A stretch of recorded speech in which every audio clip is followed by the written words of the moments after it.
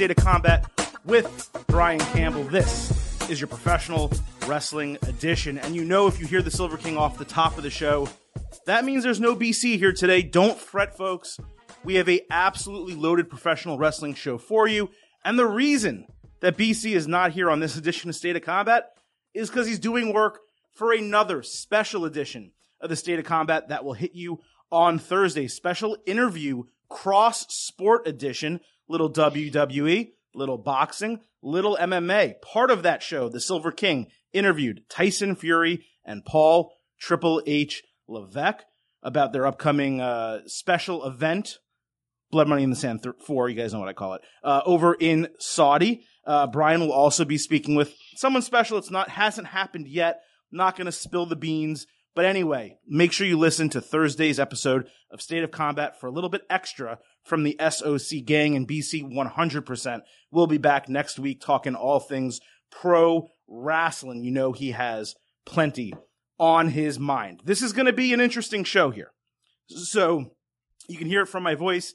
I'm not feeling well. Silver King is under the weather. The man whose name is on the marquee isn't here.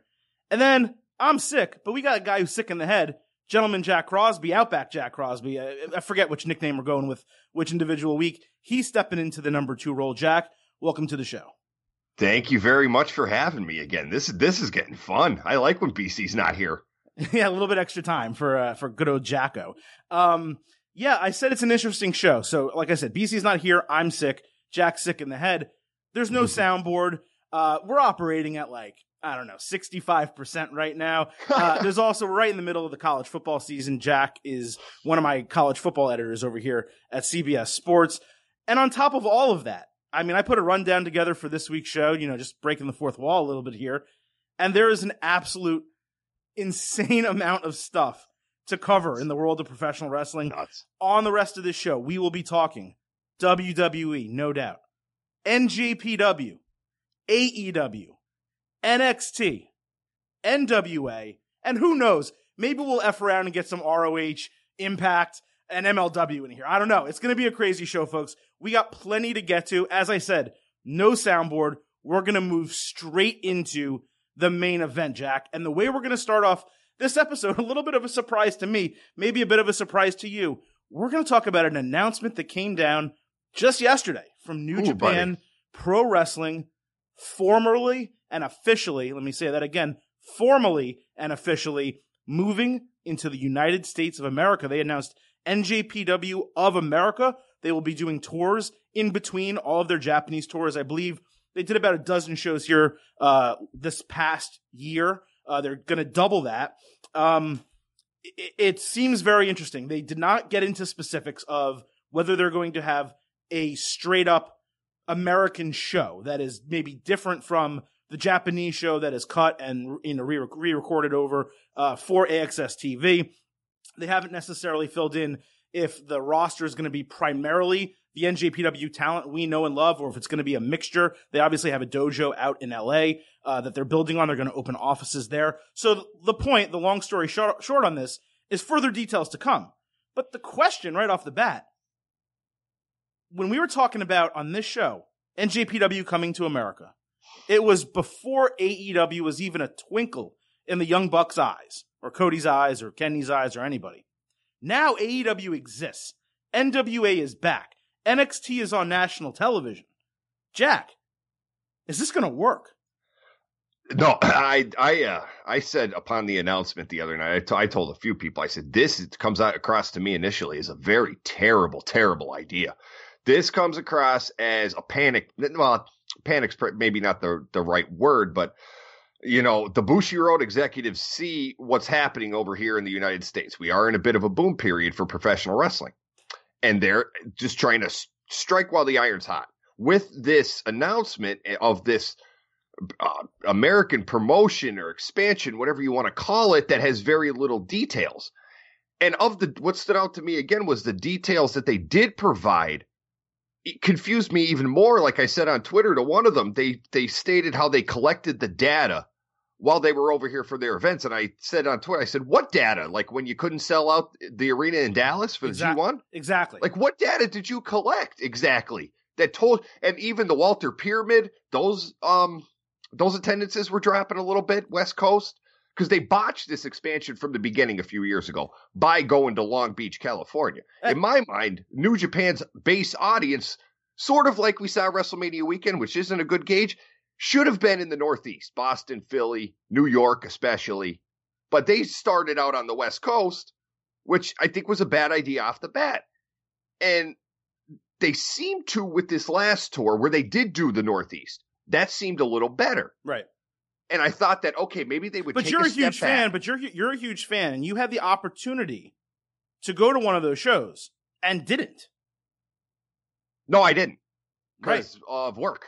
But I'm just saying, like you're a huge NJPW Yeah, fan.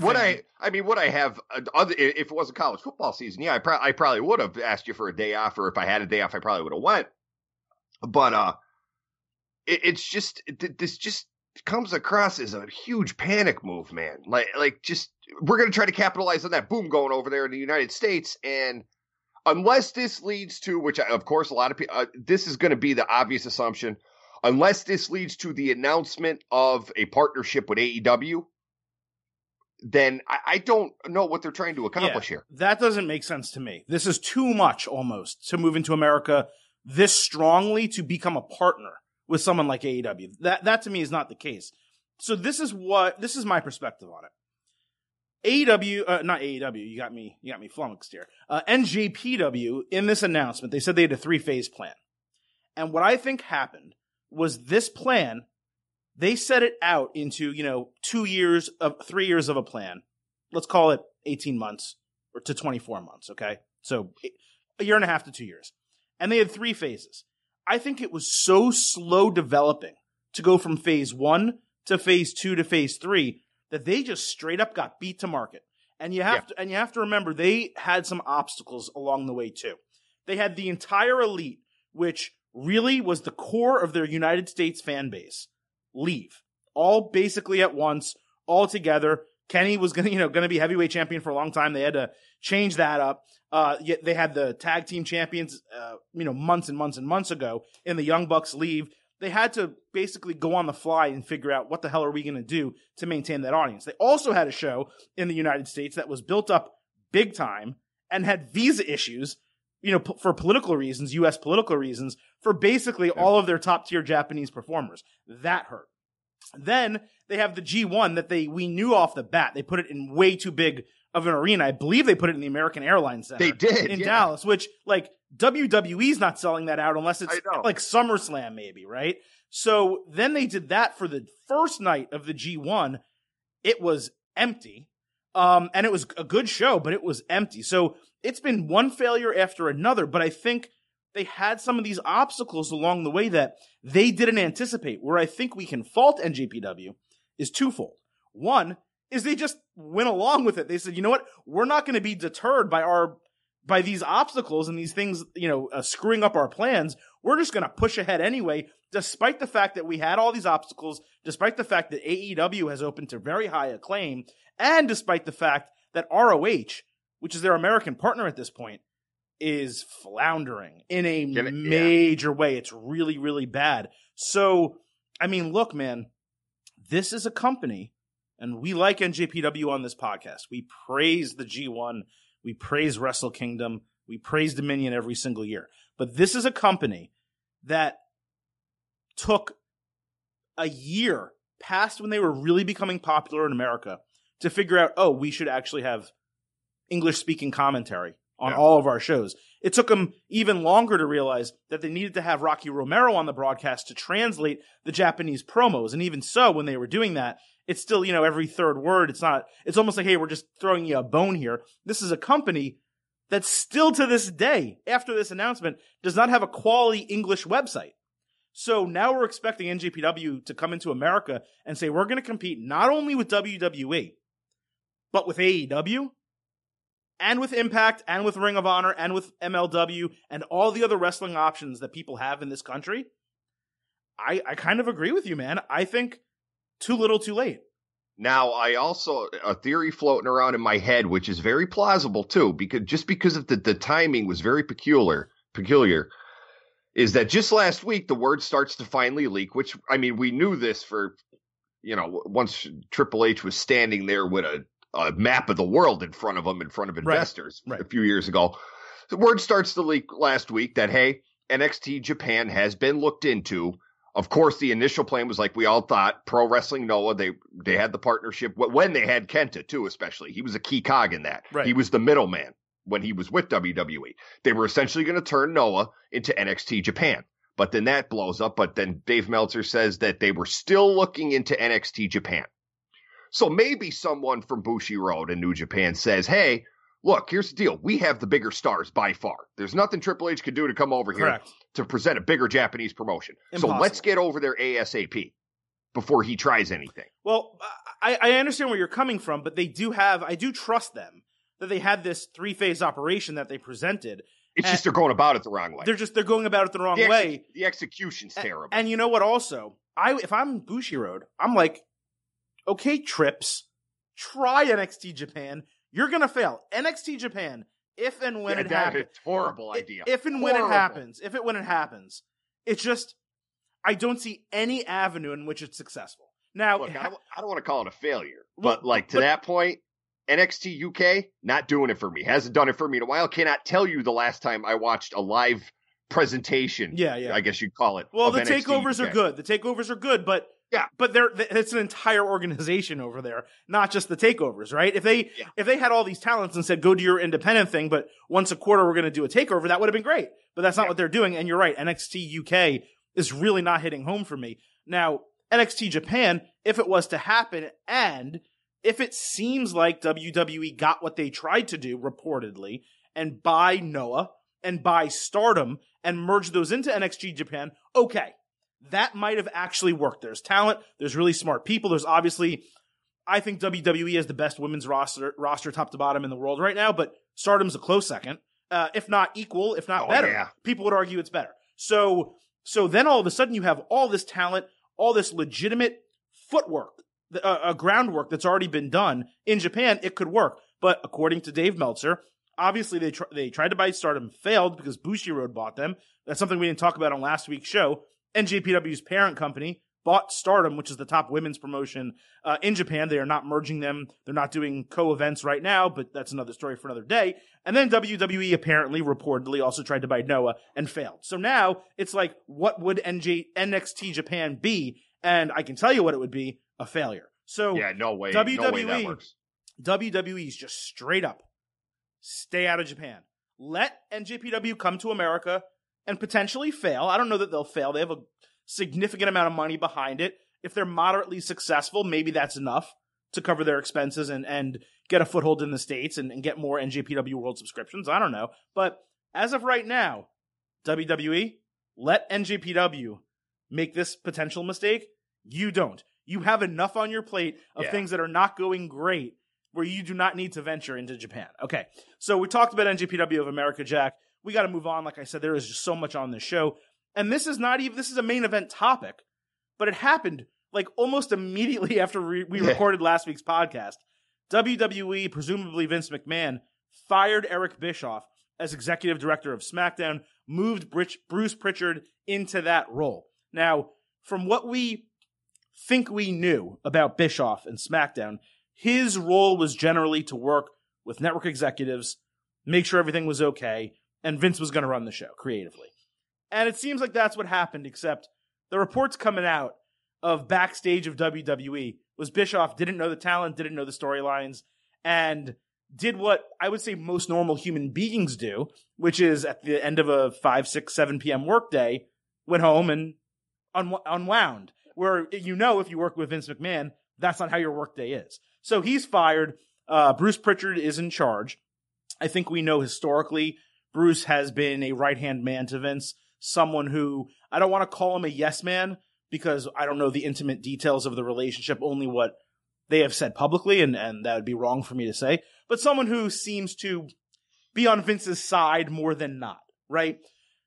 So to me, Jack, that just tells me what I think we always knew, that Raw was always Vince's baby, and now SmackDown is Vince's baby. Do you agree? Oh, yeah. Well, we knew SmackDown was going to be Vince's baby, at least for a little bit, once this Fox deal kicked in.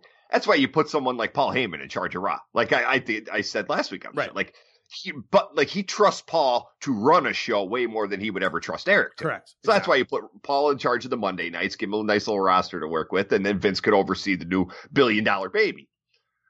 Boy, I got to if hypothetically, if the Slammy Awards still existed and if they were legitimate, right, no wrestler, male or female, would be up for comeback of the year.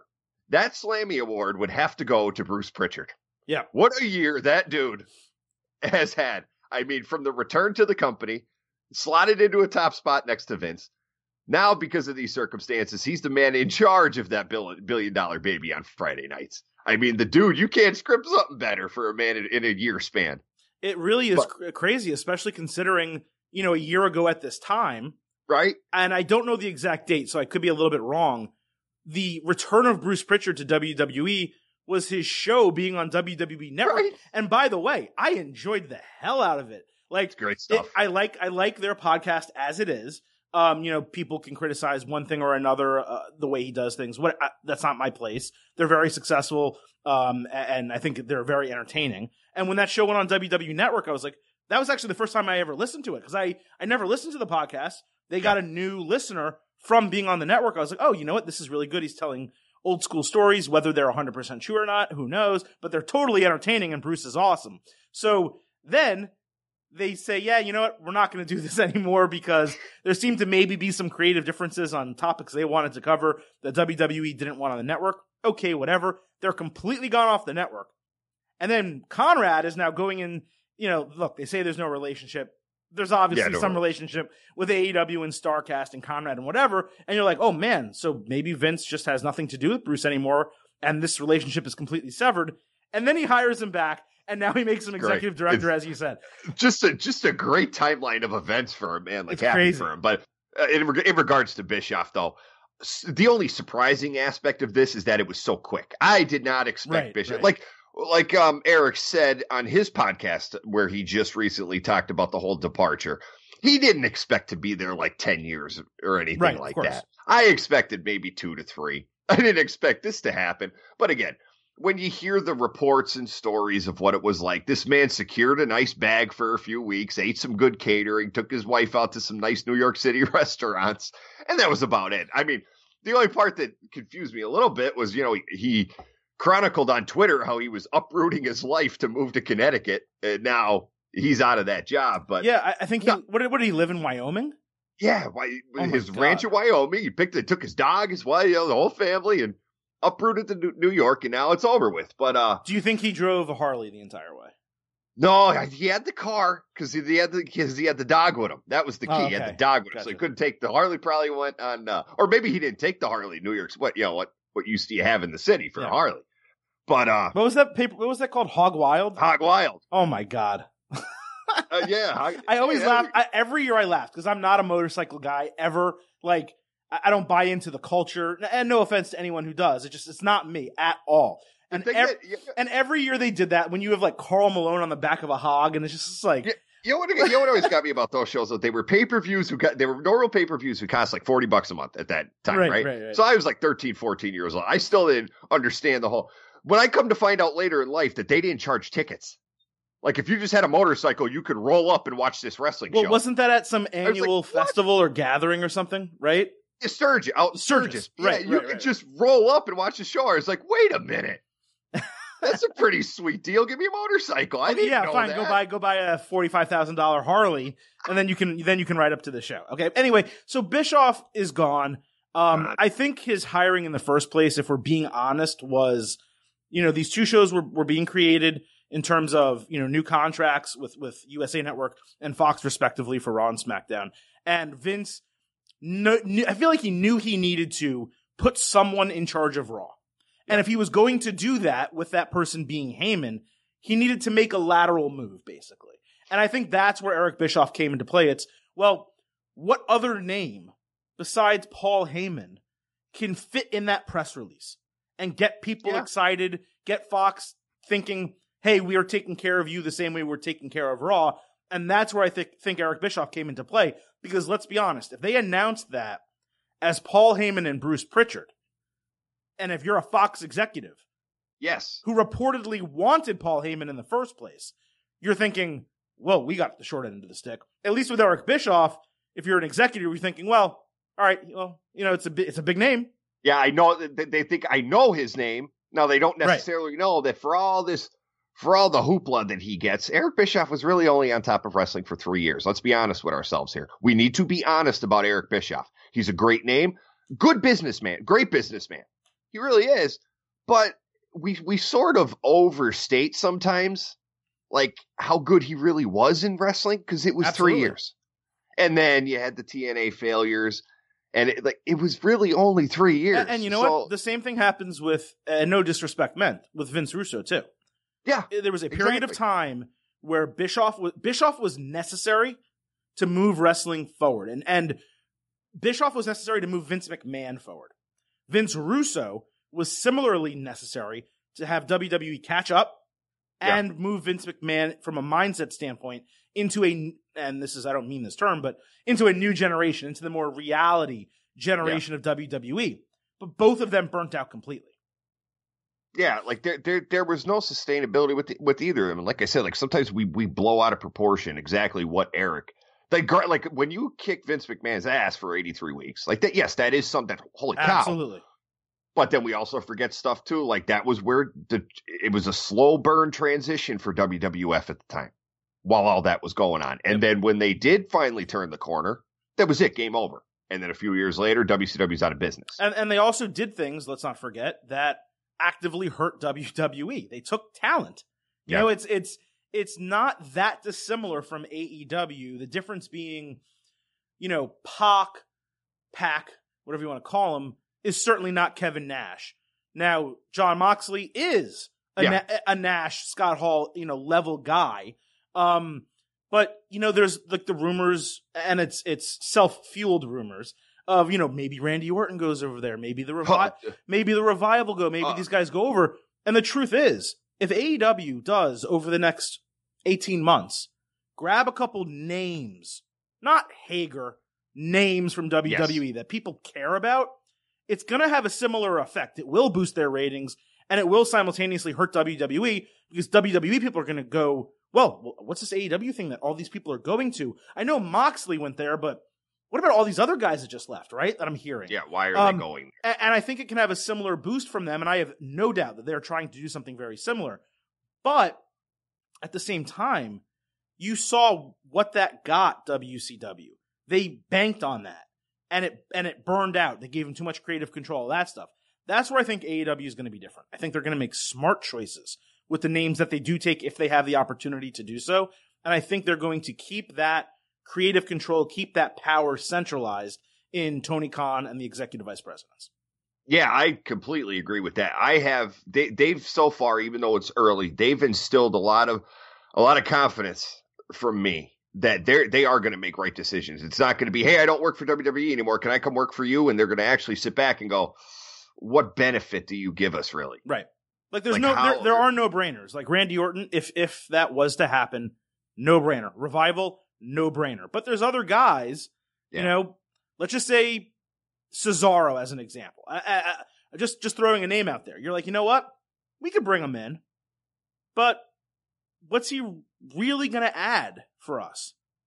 And if we do bring him in, does that mean that MJF doesn't get pushed as strong? Yeah. Joey Janela doesn't get pushed as strong? A guy like Hager, you would normally say no, but I defend that case because not only can you claim he's a former world champion in WWE, which he is, and even though you shouldn't put much stock into it, he is an undefeated MMA fighter. Well, that professionally, I think the crossover with Bellator makes him interesting. Without that, I don't think he's worthwhile. Take him. You just go, no. But when you could promote him as, hey, here's our undefeated, and because a lot of pro wrestling fans don't pay attention to MMA, they don't know A from B.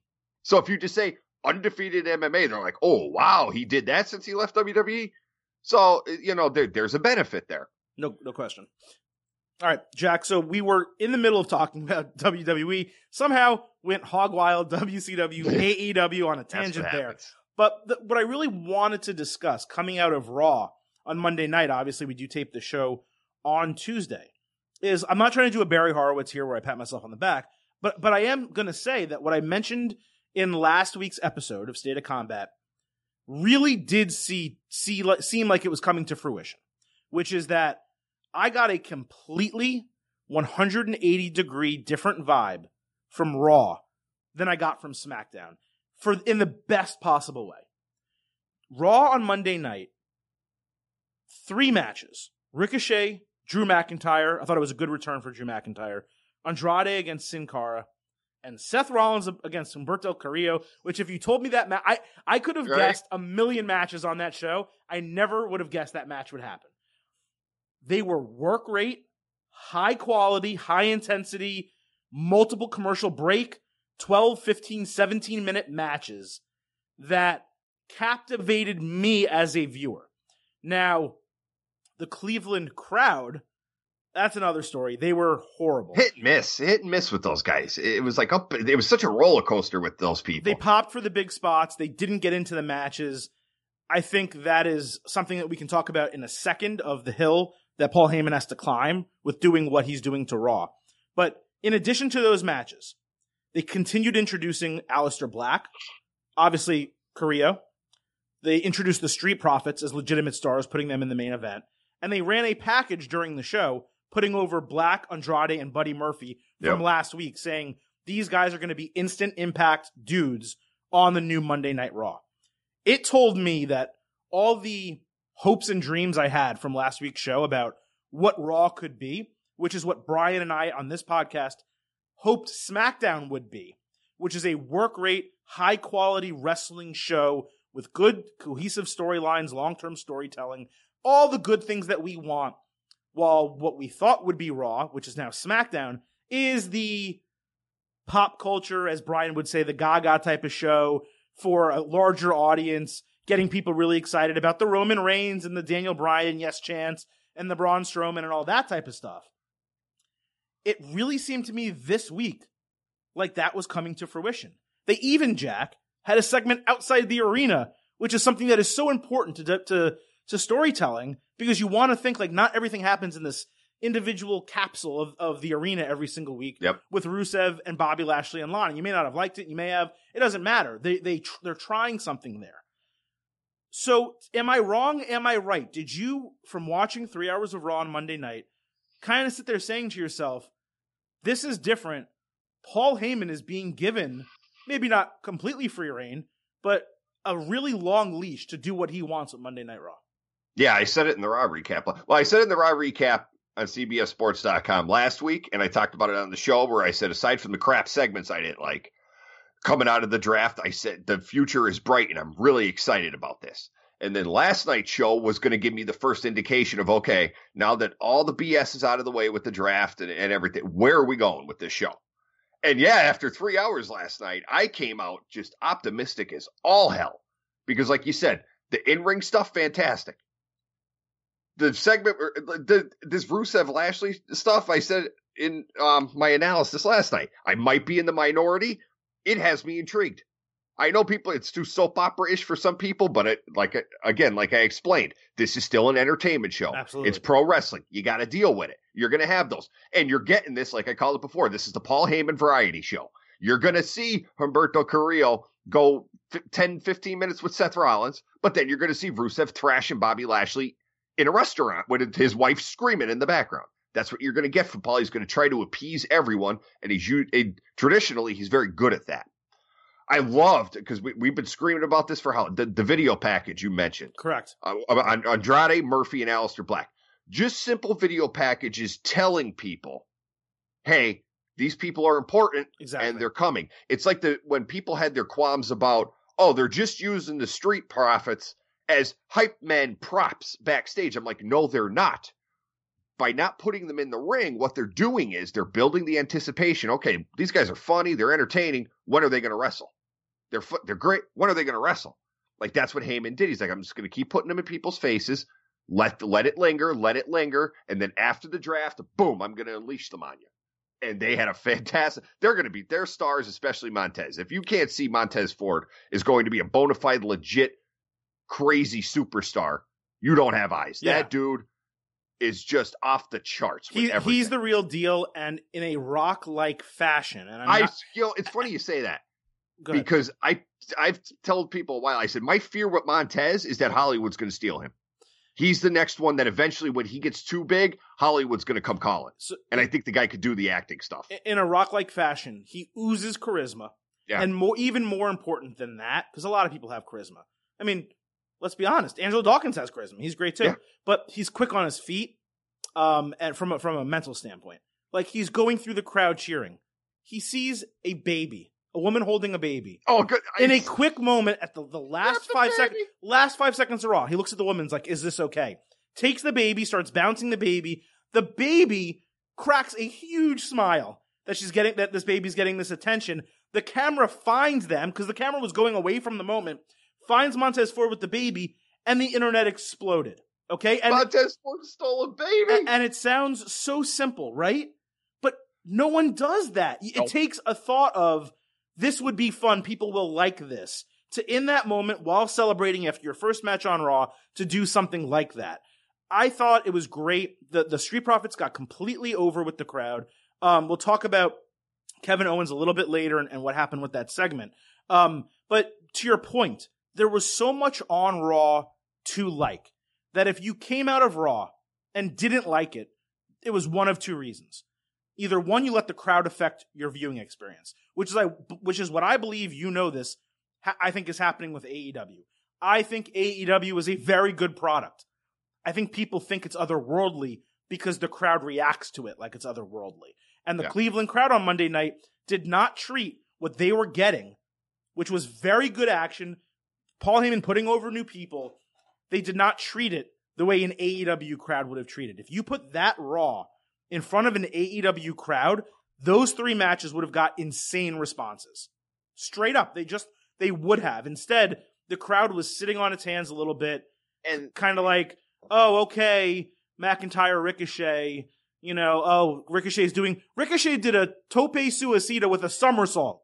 And the crowd was like, that was insane. I don't know how he did that.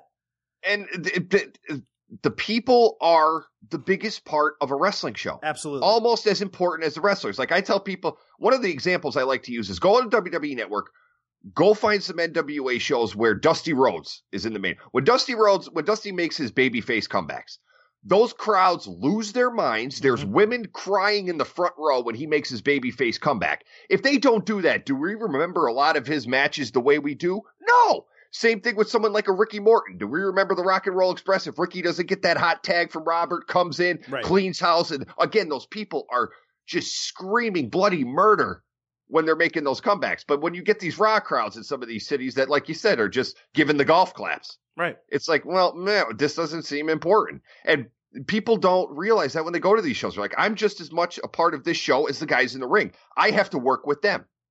Yeah. And a crowd like last night, they don't do that. No, they're chanting what, here and there. And, credit to Rusev for the best shutting up of all time. Like, yo, guys, this is a Hall of Famer. That's rude. You know what I mean? So I just thought the superstars, the wrestlers, were allowed to be more of themselves.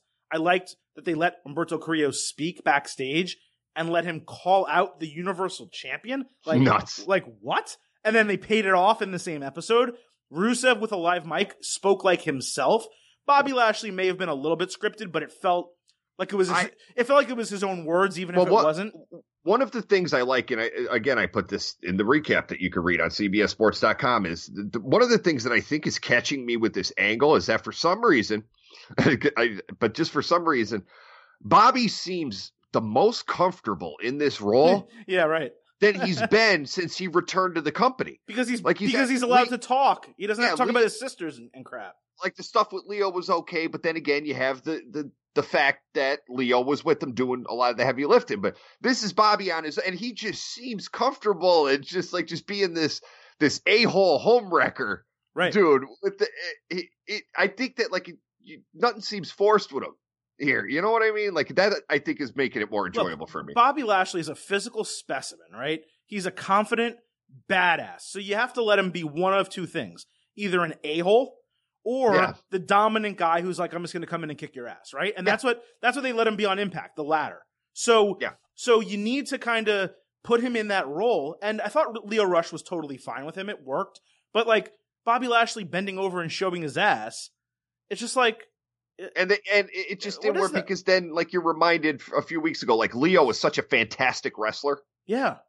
That you're like, it kind of didn't do it. Like, yeah, he was doing his work, quote unquote, on the mic, but you're like, but he could do even better work when you put him in those ropes. So you're kind of hurting him too. Yeah, it's kind of like what they're doing with Shinsuke and Sami Zayn. To a point, yeah. To a point. Yeah. Now, Shinsuke, I hate it for all the reasons I've told you guys in the past, but you're not seeing Sami Zayn wrestle. If Shinsuke needs a partner, right? Why isn't Sami Zayn, the wrestler, his partner? He's not hurt.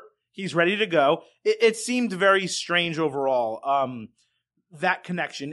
Similarly with Leo Rush and Bobby Lashley, sometimes when you put two people together, you get the best of both of them. Other times, you're negating some of their personality, some of the things that they bring to the table because they're compensating for one another. And it's difficult. But Raw, top to bottom, I think was really good. We didn't even mention it, but the AOP promo backstage where they're like, look. Love these. Raw signed. I thought it was the best of the bunch. Raw signed us, not because they want us. They know we're going to kick everyone's ass because they don't want SmackDown to have us. It's such a good, simple promo. They now have the Viking Raiders, a legitimate tag team, as the champions. They have these guys basically saying, we're coming after you. And there's other really good tag teams on that show. Look, man, like, I don't want. Go ahead. Speaking of tag teams at Raw, though, what my big takeaway from last night that got me all jazzed up.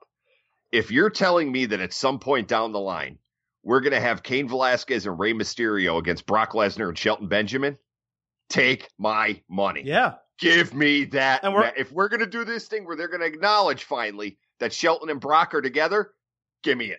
Well, so we are going to talk about Cain and that whole situation later, and I agree with you on that.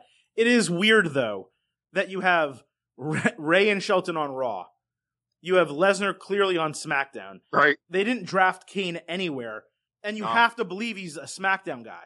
That's the whole point, right? For him, Rousey, Lesnar to be SmackDown people. So it is strange how they're not trying to cross, and even Paul Heyman, again to his credit, closing loops.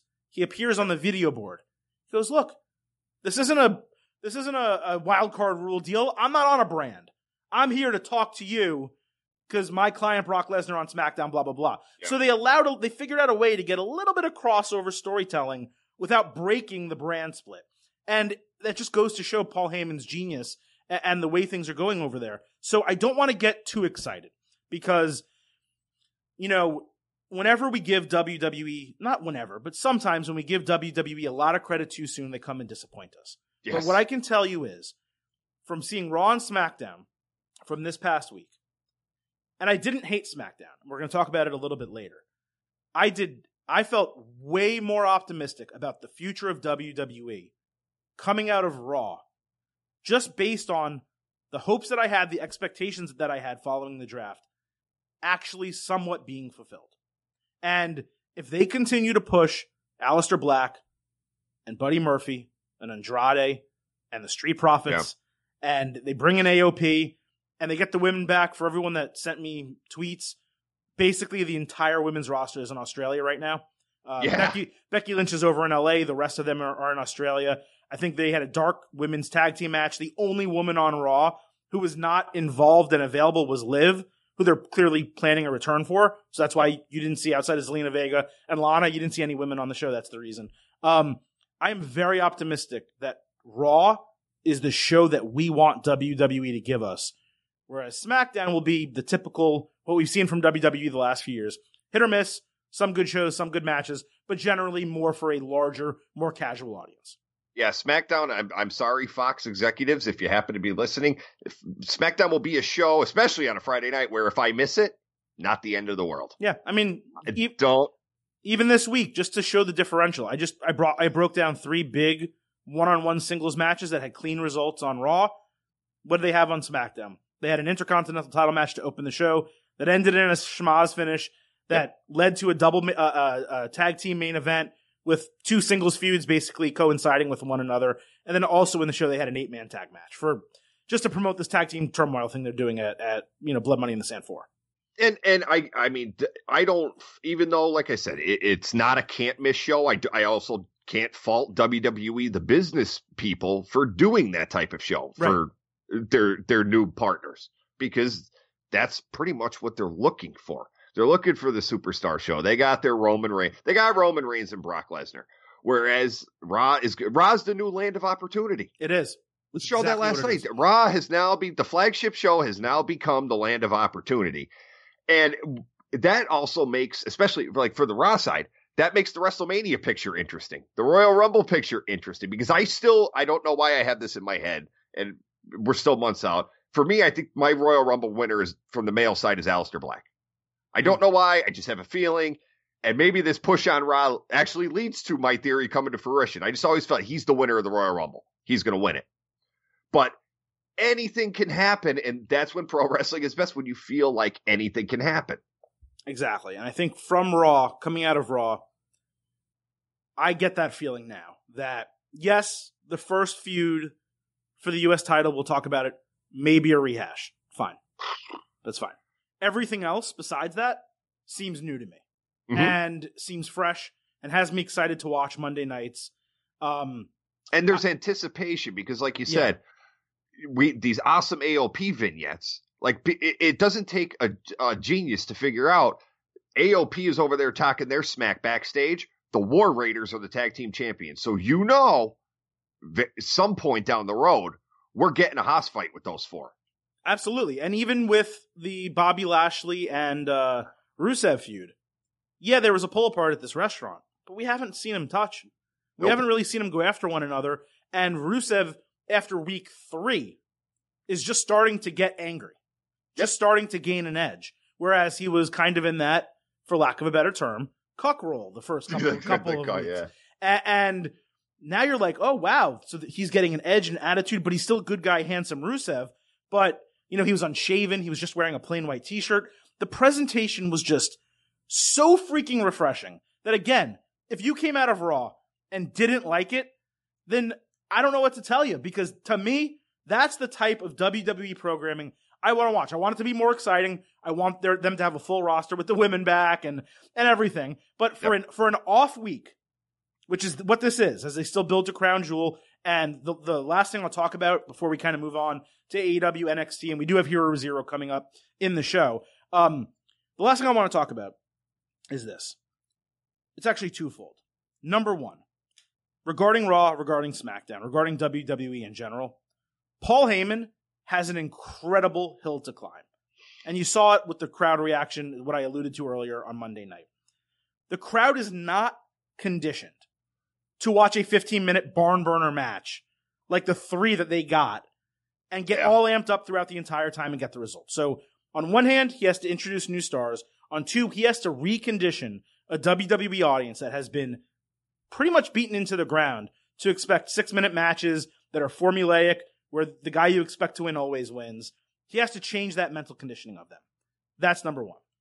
Number 2, for people that are criticizing WWE programming and storylines right now, it's fine. It's legitimate. They are in a really low place. Okay. I think what you need to realize is that twice a year, and we know this empirically from last year, twice a year when WWE has to build to these blood money in a sand events, their storytelling and their TV goes in the dumps because they are literally interrupting their own product to present a build for another product. And it happened last year. It happened earlier this year with Blood Money in the Sand 3. I think that one was the Super Showdown. And it's happening again right now. So we all want WWE booking and storytelling to be at a 10 or a 9, right? I think generally it's anywhere between a 7 and a 4. 7 when it's really good, 4 or 3 when it's really bad. This is the low point every year. Twice a year for like 4 weeks when they build to these Saudi shows. At least this time we don't have to shoehorn Undertaker in there. Right. We're not shoehorning Shawn Michaels and Kane and Undertaker and all that. And they don't have Mansoor on Raw trying to promote randomly his match with Cesaro. But still, to my point, before we move forward, this is the lowest point of WWE booking every year. These 3, 4, 5 week periods leading up to the Saudi shows. Once they get past that, we know empirically it gets better. So if you're like Brian, and I'm not talking about him with him not here, he knows, the way we think. If you're like Brian, you're super, super, super down on the product, and even Raw didn't totally do it for you. Let us get past Halloween. I have a feeling things are going to get better really, really soon. Jack, before we move on with the rest of the show, I delayed it as much as I could. We got to hear a quick word from our friends and sponsors. This is Tony Kornheiser's show. I'm Tony. You expected someone else? So what exactly is the show about? I don't know. It's a sports show nominally. Football's over, but we're finally at a point where things matter in college basketball, and baseball season is on deck. Greatest 3 words in the English language, pitchers and catchers. We have some of the best voices come on and explain what matters or what makes an upset, like Ryan does. 9/8. No, that's not an upset. No, yeah, it is, Bob. And if you're lucky, I might just tell you about my search for discounted sleep pants or my worries about what my dog just ate. Listen on the Odyssey app or wherever you get your podcasts. All right, Jack, we are back. Unfortunate rhymes aside. Let's move on and talk about AEW, which probably could have been a little bit higher in the show, but we did want to talk NJPW right off the top. So I think this was the third episode of Dynamite, came through last Wednesday. And if I'm being honest, to me, I thought it was the best episode top to bottom yet. They're getting away from a lot of the WCW stuff that was really bothering me the first 2 weeks, and they kind of gave us a show that to me was enthralling and exciting, and they gave me enough little nuggets to get me to want to tune into it the following week. For me, right off the top, the best example of it was Chris Jericho. He didn't put over Darby Allin in terms of a victory, but he gave Darby Allin a significant amount of offense in that match. Didn't pin him, won via submission. It said to me that when AEW talks about wins and losses matter, they're not just talking about wins and losses mattering. They're talking about how the superstars, how the wrestlers look during the matches that end, obviously, in wins and losses. And now we're on a roll here with Darby Allin. Again, we talked about it last week, especially. The kid's a star. And Jericho went in there and did everything in his power. And they did, like Darby's, that was the first time for a mainstream type audience to see that. But Darby's done that just a few times on the indies. The duct tape his hands behind his back gimmick for about half a match.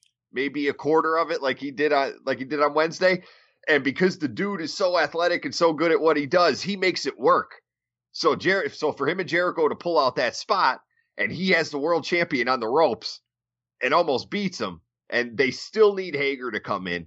I mean, Darby's looked fantastic between the Cody things, his other matches, and what he did with Jericho. But these guys, I'll give them credit. They are giving me everything they pretty much told me they were going to give me on TV. That we're going to give you a fantastic TV show. It's going to hook you, make you want to tune in. These guys are nailing this TV stuff. Like, I don't care. Like, people can argue. They can shout at the clouds all they want about the ratings. I don't care for right now. It doesn't matter to me. First of all, if they go down, I think they're at 1.1 million. Yeah. If they can just stay at 1 million, all right? Hover around that. TNT was not expecting 1.4 million a week. Come on. They weren't even expecting 1.1. They were probably expecting like 700, 800,000. Yeah. They're getting 1 million. That is add in another 100,000 from England, or from the United Kingdom, I should say. Add in what they're getting from AEW Dark on YouTube, which we'll get to, which still obviously promotes the brand, promotes TNT. They are doing perfectly fine from a ratings perspective. And they do a really good job of making you want to see multiple angles. Like you have the Jericho Darby thing. Obviously, the main angle in the company right now is Cody versus Jericho coming up at Full Gear. And why I like that so much within this company is that there's someone like me who says there's no way in hell that Cody is going to slap that title on himself this early. He has seen Jeff Jarrett in TNA. Cody knows that's a terrible idea. As popular as he is, Cody knows that's a terrible idea. He's not beating Jericho. Ain't going to happen. But there are other people who might think Cody's going to take that title. So you don't know, like there's this, it's 50-50 with the fans. Like you don't know what's going to happen. Like I believe that Cody, no way in hell, not going to happen. But there might be other people that say, all right, Cody of all people is going to be because he's been the most successful of the elite so far. Cody's going to take down Jericho and we're going to move from there. Then you have the little story, like this tag team title tournament. Love the way they're doing this, especially when they started right off the bat with kicking the Young Bucks out. So they're out. So now you're like, oh wow, now I have to watch this because I don't know what's going to happen. Yeah, it's like when the champion loses like the first match of a gauntlet. Yeah, like whoa, I got to see this. Like what's going on? No, fantastic TV presentation. Can we please? I know he went on his rant. I do not care. Can we get Jim Ross away from those guys? and just get Tony and Excalibur. Like, Jim is just hurting for me, too. Jim's rough. And similarly on Raw, if we're being honest, King is rough. And actually, one thing about Raw, I do got to say this. Just it's one thing really quick. Go for it. The last few weeks, all respect to Dio Madden. That dude is coming into his own in front of our very eyes. Look, man, he was shaky the first week, he just turned it into that dude is getting really good. I don't think you were on the show, the episode that we talked about it. I don't even remember at this point. The things have been so crazy the last 3-4 weeks, but I said very specifically on the show about Dio Madden. I'm like, it's his first time. Like, he had I think 1.5 205 Live episodes. Paul Heyman heard him, saw him, said, "This is the guy I want." Vic Joseph is top-notch professional, really damn good. So you say, hey, bring this Dio Madden guy along. Give him 6 months. Give him 6 weeks. Give him 6 episodes. Like he's 3 episodes in, and I'm like, oh my God, I want to listen to this guy. Lawler said some stupid remark about the Street Profits last night. Like, he put some dumb remark, and Dio just instantly called it, like, shut up, baby boomer. Like, that was a ridiculous thing to say.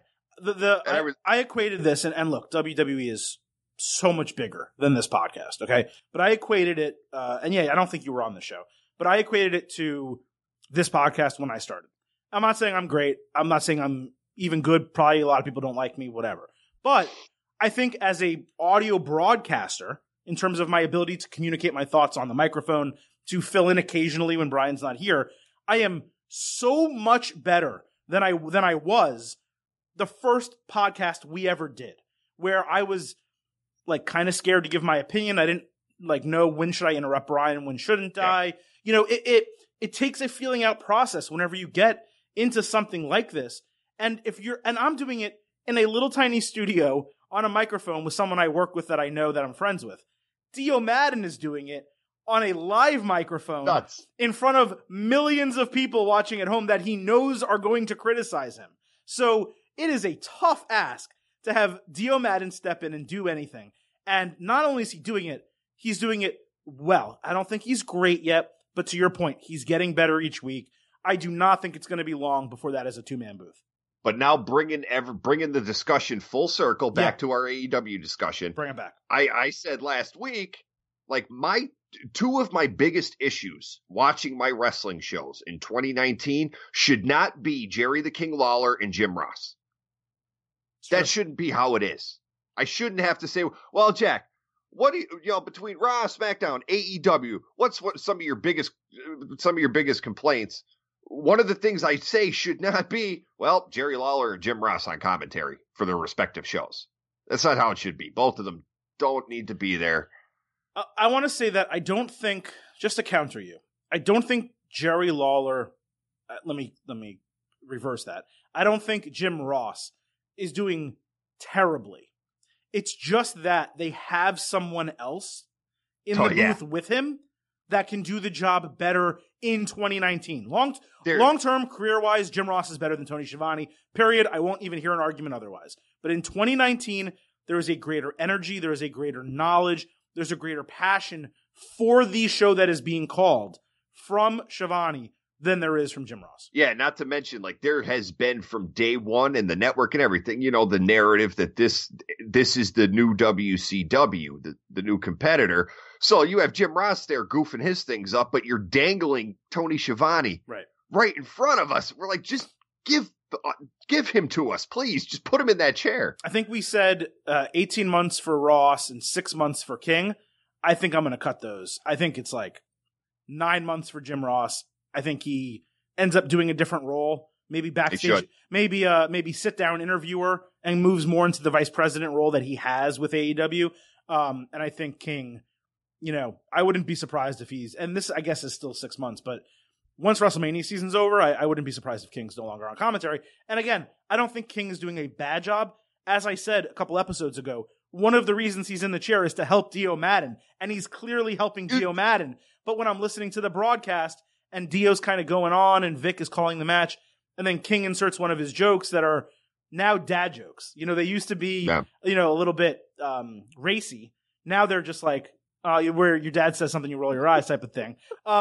It's kind of like, I don't really need that as part of my broadcast. But okay, I digress. Back to AEW. So we talked Jericho and Darby Allin, and I agree with you that I do think Darby Allin is I guess, straight edge Jeff Hardy is the best way to put it. Long term, he has a huge future potential. I really completely enjoyed everything that he did the last 2 weeks on that show. You also had the tag team match between Pac and Jon Moxley against Kenny Omega and Hangman Page. And the one thing I'm going to say, and I'll talk about it later in the show, they're developing storylines on Being the Elite that they're not really sharing with the television audience, particularly the Hangman Page storyline, as it relates to the Young Bucks, Kenny Omega, basically the Elite storyline. They're not giving us this on television. So when you saw this match, you're just like, oh yeah, it makes sense that they're tag team partners. But on Being the Elite, and I'm not going to ruin it because it is available on YouTube for you to watch, they explain why they are tag team partners, what's going on with Hangman Page, what's going on with Kenny. So there is so much more happening that is really good. And it's probably the storyline that interests me the most in wrestling right now. But they're not giving it to me on the television broadcast. And that is something I'm going to criticize them for. As I said a couple weeks ago, they can do whatever storytelling they want in the ring. That's fine. Professional wrestling is about more than in-ring work. You see it from NWA Power. The matches are fine. The studio interviews, the other stuff that they do, that is what has me interested in NWA Power. The wrestling is almost secondary. With AEW, if you want to put the wrestling first, that's fine. You can't forget the other part of the equation. Yeah, and we could be, that's a good point, because one of the men involved in this match, like, I really want to see this Wednesday, because this past weekend, Kenny goes down to Mexico and wins the AAA title. The Mega Championship, right? Kenny wins the AAA Mega Championship. Fantastic. If you can find, I believe it's on AAA's YouTube. Terrific. One of the best matches of the year. But Bray Phoenix, Kenny Omega, you're not going to get anything bad out of those guys. But now, look, our favorite loser in AEW, Kenny Omega, goes to the partnership promotion and wins the world championship. He is one of the top 5 or 6 world titles in the world. Yeah. The Lucha Brothers right now are engaged in this tag team tournament. Kenny has his thing with Moxley. We got a little bit of a mess here because theoretically, if Kenny goes down to Mexico, wins the world title, wouldn't you come back Wednesday now and have Phoenix be like, hey, man, let's talk about this. Let's talk about what happened last week. And considering, or does Kenny just not show up? This is where I don't know. And considering your partner promotions, and you had a tag team title match for the AAA title on your pay-per-view, wouldn't Kenny bring the Mega Championship out to the ring? Now, again, for the listeners, this is not a criticism yet, because they very well could do this. Oh, yeah, we're taping Tuesday. The show's Wednesday. They very well could do this tomorrow night. Yeah. They could. It's Kenny could and should come out with that belt. And title. Phoenix, there are ways you could do it creatively, where even though you have the tag team tournament, you could do something with Phoenix. I mean, maybe if you want to do a rematch on Kenny doesn't have anything this week, I don't think, correct? There's nothing scheduled for him. You could do an impromptu if you wanted to, if you could fit it. Do a backstage segment where they walk past him with the title, and Hangman's, look, or the Elite, or I should say the Young Bucks, like, hey, Kenny, congratulations, whatever. And Phoenix and Pentagon walk by and gives them the dirty eye on their way out to the ring. Like, there's just little elements that you can add. I'm with you. And like you said, we're pre-criticizing. We don't know what they're going to do on Wednesday night, but we just get the feeling of the way that this is working out. But they had that match, that tag team match. Basically, I think it was Pac turned on Moxley, said F you, right? Starts walking away. Is that what happened? And Moxley kind of just, was in 2-on-1 situation. It allowed him to lose with Hangman and Omega winning clean. I thought it was a really damn good match. You also had Britt Baker on the show challenging for the women's championship against Rio. And look, Rio, we like her, right? Yeah. She's really good. She's the AEW version of Kairi Sane. We've said it before. I actually think Kairi's a little bit better, but that's another story for another day. She's doing a really good job as the women's champion so far, at least in this match. Britt Baker, though, was the women's signing for AEW, right? Well, no, this is where we're getting sketchy here. This is where Kylie fans Ray, were most excited. Fine, Kylie was going to be the baby face of the women's division. But Britt Baker was the name. Is that fair to say? She was essentially the name, whereas Kylie, I firmly believe Kylie was going to be that first women's champion. No doubt in my mind. Agreed. It was going to be Kylie. And look, we're not going to play the games that, they're playing on other radio shows. I'm not going to mention. We're not going to, but, long story short, she's no longer with the company. It was sudden, mysterious. So they had to do a little bit of rearranging in the house, so to speak. Sure. And Rio's champion. The thing with Britt Baker is, like, I really like AEW, right? But I'm gonna maintain my criticism. Their women's division is not up to snuff. Fans seem to like the match, so good for them. To me, I thought she was clunky, Britt Baker. I thought that was the second time or third time, maybe even that's been the case. And if that is your top woman, at least in my eyes, obviously Rio's the champion. I'm not discounting her. I know they have Bea Priestley, and I know they have other women on the roster. But Britt Baker, to me, was the one that got me interested in the division. She's not performing up to snuff, and you're going to put her in a title match right away after Rio just won the title. I don't know what your storytelling plans are for the women's division. To me, it just seems like an afterthought. Again, the Kylie stuff really, I think, threw them for a loop, and they had to try to fix some stuff on the fly, and they're in that process right now. But no, Britt, I have to agree with you, and you're not the only one. I see a lot of people when they watch Britt's matches, and especially this past week, it was just like, oh, she is not ready for this. It came off to me like Lacey Evans when they first brought her up. And it is not an Adam Cole, but I saw somebody on Twitter, I wish I could credit them, but I cannot remember who it was, say, look, in hindsight, it's not an Adam Cole thing, but she would have benefited from signing with NXT instead. Developing, yeah.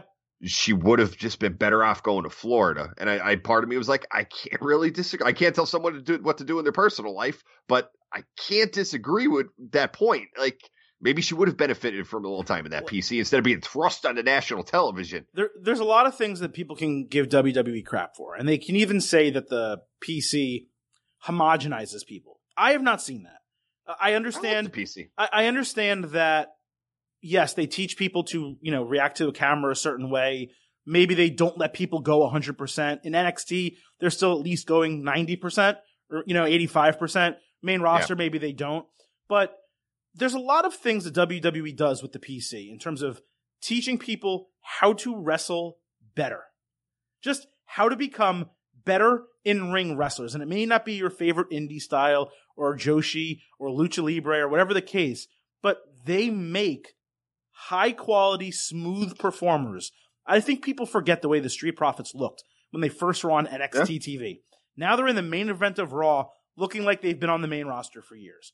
And WWE does not get enough credit for that. To your point, I think someone like Britt Baker probably would have benefited, like you said, from going to the PC and working around other women with the high-quality talent to kind of help her continue to develop. You see it in NXT all the time. Bianca Belair, she had a couple power moves. Now you buy her. Like, you see her in a match, you buy that she can win any match against any opponent, including Shayna Baszler. Before we completely move out of AEW and into NXT, which is our next topic, there was an AEW dark match between Kenny Omega and Joey Janela. It was like a lights out Chicago street fight. I don't remember where they even were. No, just like they did with Joey against Moxley. It was just lights out, unsanctioned. So here's the question I have for you on this. There's no doubt it was a high quality match. I've watched both AEW Dark episodes. For each of them to be an hour of Dark matches, it's a lot for me. Honestly, I found myself fast forwarding a lot to get to the finishes for some of the matches that were just 8-man tags and things like that I didn't really care about. Yeah. This one I watched front to back. It was like a 35-minute hardcore match. We know Joey Janela's good. We know Kenny Omega's good. Putting them together, great match. For this not to have been on television, for this to be kind of on a throwaway YouTube show that 100,000 people have seen, I think, is the number. Maybe it's a lot more. Yeah. I could totally be wrong. It feels to me like a waste. It feels to me like they put these guys in an unnecessarily dangerous situation just because they knew it would be good, but they didn't want to put it on TV for some reason. Tell me what you think here. Like, I don't know what they're. the thing is, I like AEW. I think first off, because I don't think we've spoken about this on here. I think AEW the concept of AEW Dark, I think it was great when I first heard of it, because I can't tell you how many times I've seen on Twitter with people in the arena, or me being in an arena personally before TV taping, where you would look at a few dark matches WWE would give you and be like, wow, that's actually pretty good. I'd like to see that. So what AEW did was like, okay, well, guess what? You can see our dark matches. We'll put them on YouTube. How's that? I'm like, oh, that's a pretty cool idea. I like that a lot. It's tough for me because I said the same thing.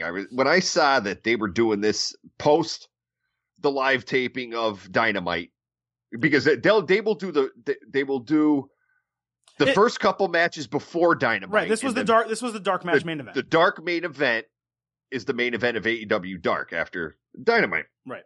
I was kind of confused. I said, whoa, Kenny Omega and Joey Janela? Like, what are you doing this for? But I don't know what their end game is for this AEW Dark. Like, they obviously put these two big names out there for a reason. I don't think they did it just for craps and giggles. There was a reason they promoted Kenny Omega versus Joey Janela in Joey Janela's wheelhouse. Like, ooh, Kenny really doesn't do this a lot, so you're going to want to see this. So they have some kind of end game. I don't know if it's a revenue aspect but there's some kind of goal here to get those YouTube subscribers up on Dark. I just don't know what it is. So I want to completely correct myself here because I got two key things wrong. First of all, this was not in Chicago. It was in Boston. That's number one. I'm sorry. I completely missed you saying Chicago. Okay. Number two, you said Chicago Street. I wasn't sure. No, I just assumed. I was like, okay. Why are they doing a street fight? So number one, it was in Boston. That's my fault. Number two, it did not have 100,000 YouTube views. It has 900,000 YouTube views. So it worked. so let me go ahead. Straight up, I looked. It felt wrong when I said it, and I knew I needed to get it correct. That makes a lot more sense to me. For them to put a match of that quality on, knowing the first episode also did 900,000. So knowing that they can get nearly 1 million people to at least watch some part of Dark, or at least some part of that match, even if they're just watching the final 10 minutes, because that's a YouTube view does not need to be the entire show, obviously. That does make it significantly more worthwhile to do something like that. It just felt to me when I was watching the match, they were taking a lot of risks for a dark match. That was, if I'm being honest, and I don't want to criticize them for doing good work, it was a pay-per-view caliber match. It really was. But again, like what are we now? 2-3 weeks in with Dark at the very least. It was a match that told people you have to watch this show. And like I said, the only theory I could come up with is there's some kind of financial gain between YouTube and AEW where they're doing this, because Dark, to this point, it hasn't been bad. It's been, like you said, there are some matches you could fast forward through. Like there were a few weeks ago, there was that 8-man tag match that was kind of like, all right, there's too much going on here. Like, you guys got to whittle it down here. It's a little too much wrestling. I would prefer it to be a 30-minute show. 30 minutes wouldn't be bad. With 2 matches. Give it to me. I'm good to go. But they're basically doing 3 hours of television. I mean... And 30 minutes, to that point, if you say 30 minutes, and you have a Joey Janela versus then it's Kenny a one-match show. You could say, look, this is going to be the only match. We'll do like a Tony Schiavone studio segment for like 10 minutes. Right. And then the 20 minutes is going to be these two beating the hell out of each other. And that's the thing. There's no commercials because it's YouTube. So they do a couple things, but it's basically an hour of wrestling. And again, I'm not trying to complain that they're giving us too much. It's just, it is too much, honestly. It's basically, they're doing a Raw. They're basically doing 3 hours and just one of them is on YouTube. So, and yeah, there's a lot of, because like you bring up risky. Yeah. We've already had the Moxley Omega match canceled once. So now a few weeks out, you throw Kenny out there in a match with Joey Janela with the tables and the chairs and this and that, the bells and whistles. It's a lot. Just a few weeks out, you're like, okay, we're taking it. Like, John was lucky enough to come back as quick as he did from another staph infection. Now we're throwing Kenny out there. Didn't Kenny take a bump in a table that was set up backwards, upside down? Yeah, they did the backward. They actually did the backwards table spot, or the upside down table spot, I think twice in the match. I think Joey took one and Kenny took one. So you're risking potentially one of those pieces, even if it's rigged. Yeah, stabbing you, like. Which is why, again, like even with the partnerships, like I love the fact that I was able to, in a AAA arena in the 6-sided ring, watch Kenny Omega and Rey Fenix give me a classic. But I'm sorry if people don't agree with this. Also in the back of my mind, I'm thinking, God, what if Kenny gets hurt? Right. In Mexico, like, what is the point of this? So like, you have a national television show. Let's not forget also though that they are in their infancy and they're going to learn these lessons. So like people criticize WWE for like not letting their UK performers go on certain shows where maybe other non-WWE people are getting hurt or they don't like the way things are set up. So they're like, you know what? We're not going to send you over there. Yeah. But that's WWE's prerogative to do that. And they have every right. It's their talent. It's the same way that they trust Evolve. So they say, hey, our NXT guys can go to Evolve, not only because we kind of somewhat own them, even though they don't, but we know they're going to get taken care of over there. Yeah, because Gabe is Paul Jr. Right. Moving on to NXT. I said I thought AEW had its best episode yet of Dynamite. You know, if I'm being fair, you guys know I'm an NXT fan. I thought NXT had its worst episode since moving to USA Network. And I got called out for it. Straight up, Jack. I posted the story. I don't know if you saw this or not. Did. You did. Yes, it was honestly a great interaction. It didn't start out great, but he's awesome. I tweeted my results. I think I called the show mediocre, which it was. I don't think that's a bad opinion. I was not rude or insulting. Oni Lorcan replies to me. He says, I read your, and Oni tweets in all caps, so it always seems angry.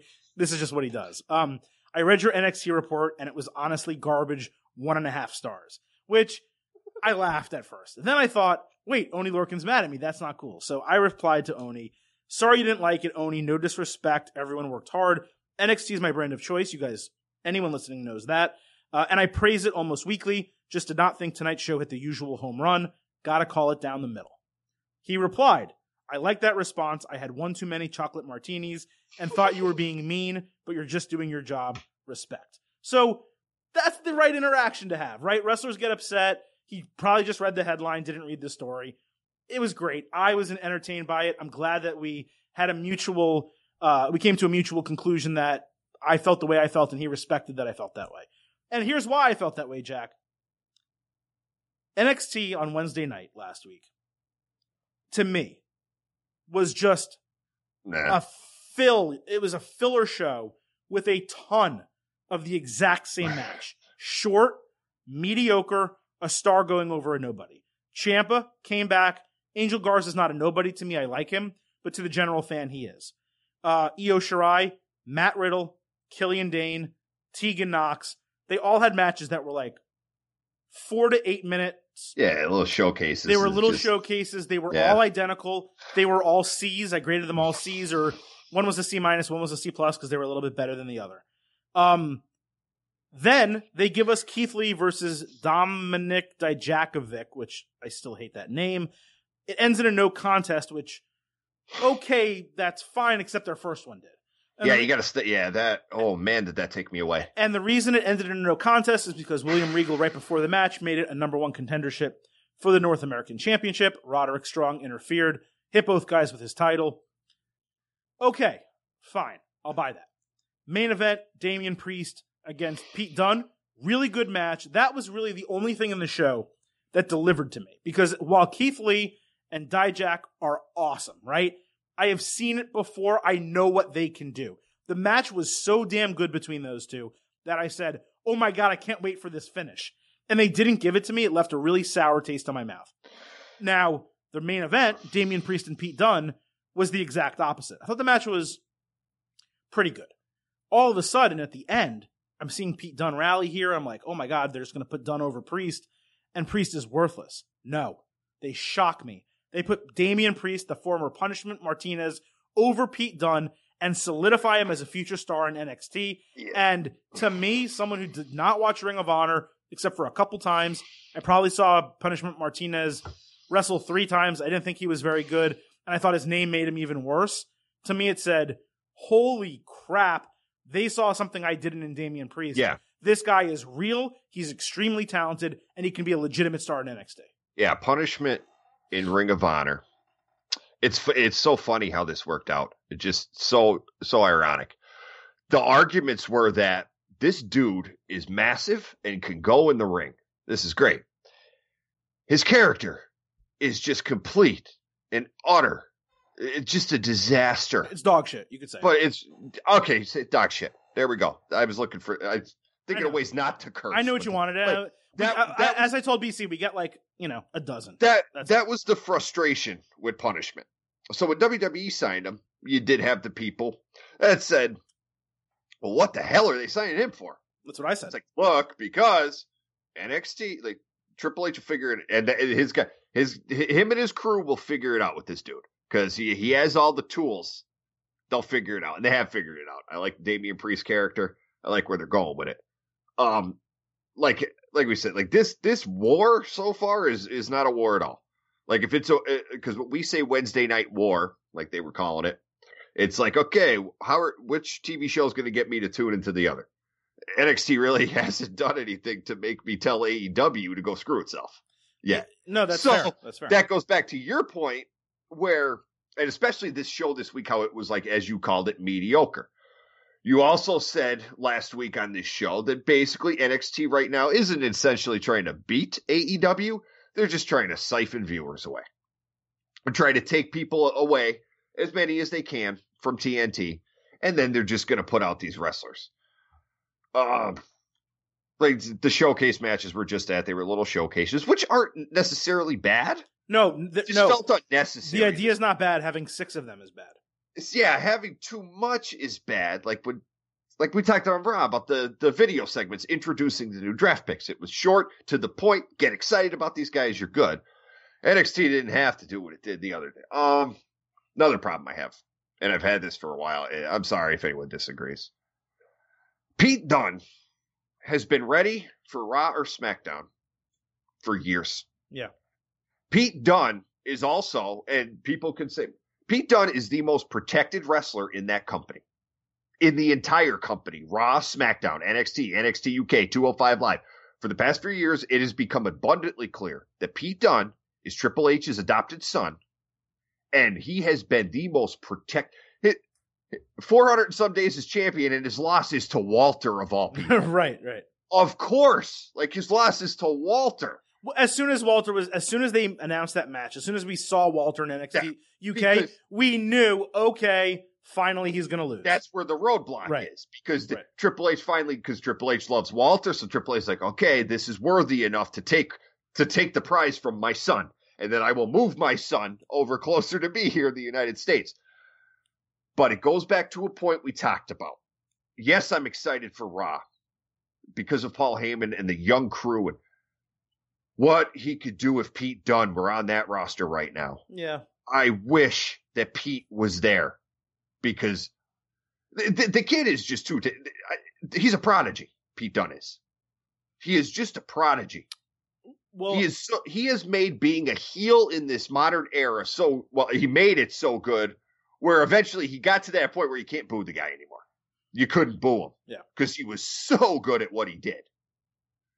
And it was like, we got to get him out of this NXT system and get him onto the main roster. They gave him a small chance over in England when he came out and beat the crap out of Enzo. Looked like he's too short. Nah, it doesn't matter. The dude comes off like a star. Doesn't matter. I think for me, the biggest issue with NXT and with adding him to the main NXT roster is for years, since its inception, the point of NXT is to develop.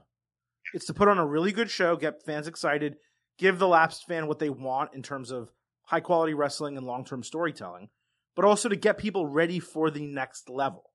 Now, wrestling fans, WWE fans, sometimes were angry when their favorites went to the next level.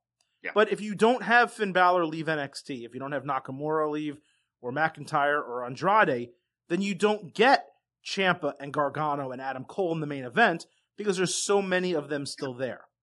So what NXT is going to have to figure out how to do, and you can already tell they're struggling with it, is how do we keep the same quality going, knowing that the people that lose have to stay?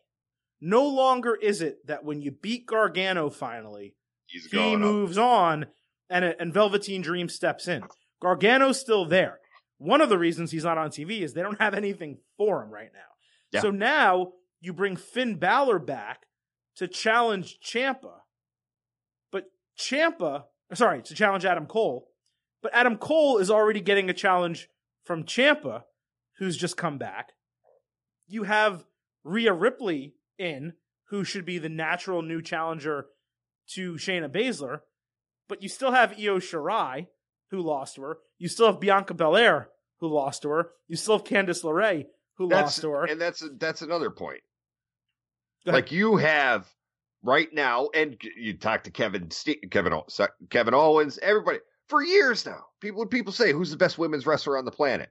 An answer you get a majority of the time is Candice LeRae. It's Io Shirai, and in my opinion, I think it's Candice. Overall, Candice is that's why she was allowed to wrestle with the men so much, because they just. And so you give her a title shot. All right, she comes up short. Now, in my mind, in NXT, now you say, all right, you figure out a way, get her out of there. It was like people got mad at me when I didn't fall into the trap, but I mentioned on Twitter how after the Street Profits said we're bringing a mystery partner and and we want the smoke in all caps, said, not going to get my hopes up, but they could be alluding to Matt Riddle. People right. said, but NXT, I was like, look, man, you just send Finn Balor down there. I think NXT will live without Matt Riddle if you put Matt Riddle on Raw with Paul Heyman. I think they'll be okay. And he got his title shot. Whatever happened. Get him out of there quietly. By the way, just real quick, I just don't want to forget. Not because of the marijuana connotations or anything like that, but if you did give Paul Heyman Matt Riddle, he could turn him into RVD. In terms of level of over fan favorite, he could turn him into RVD.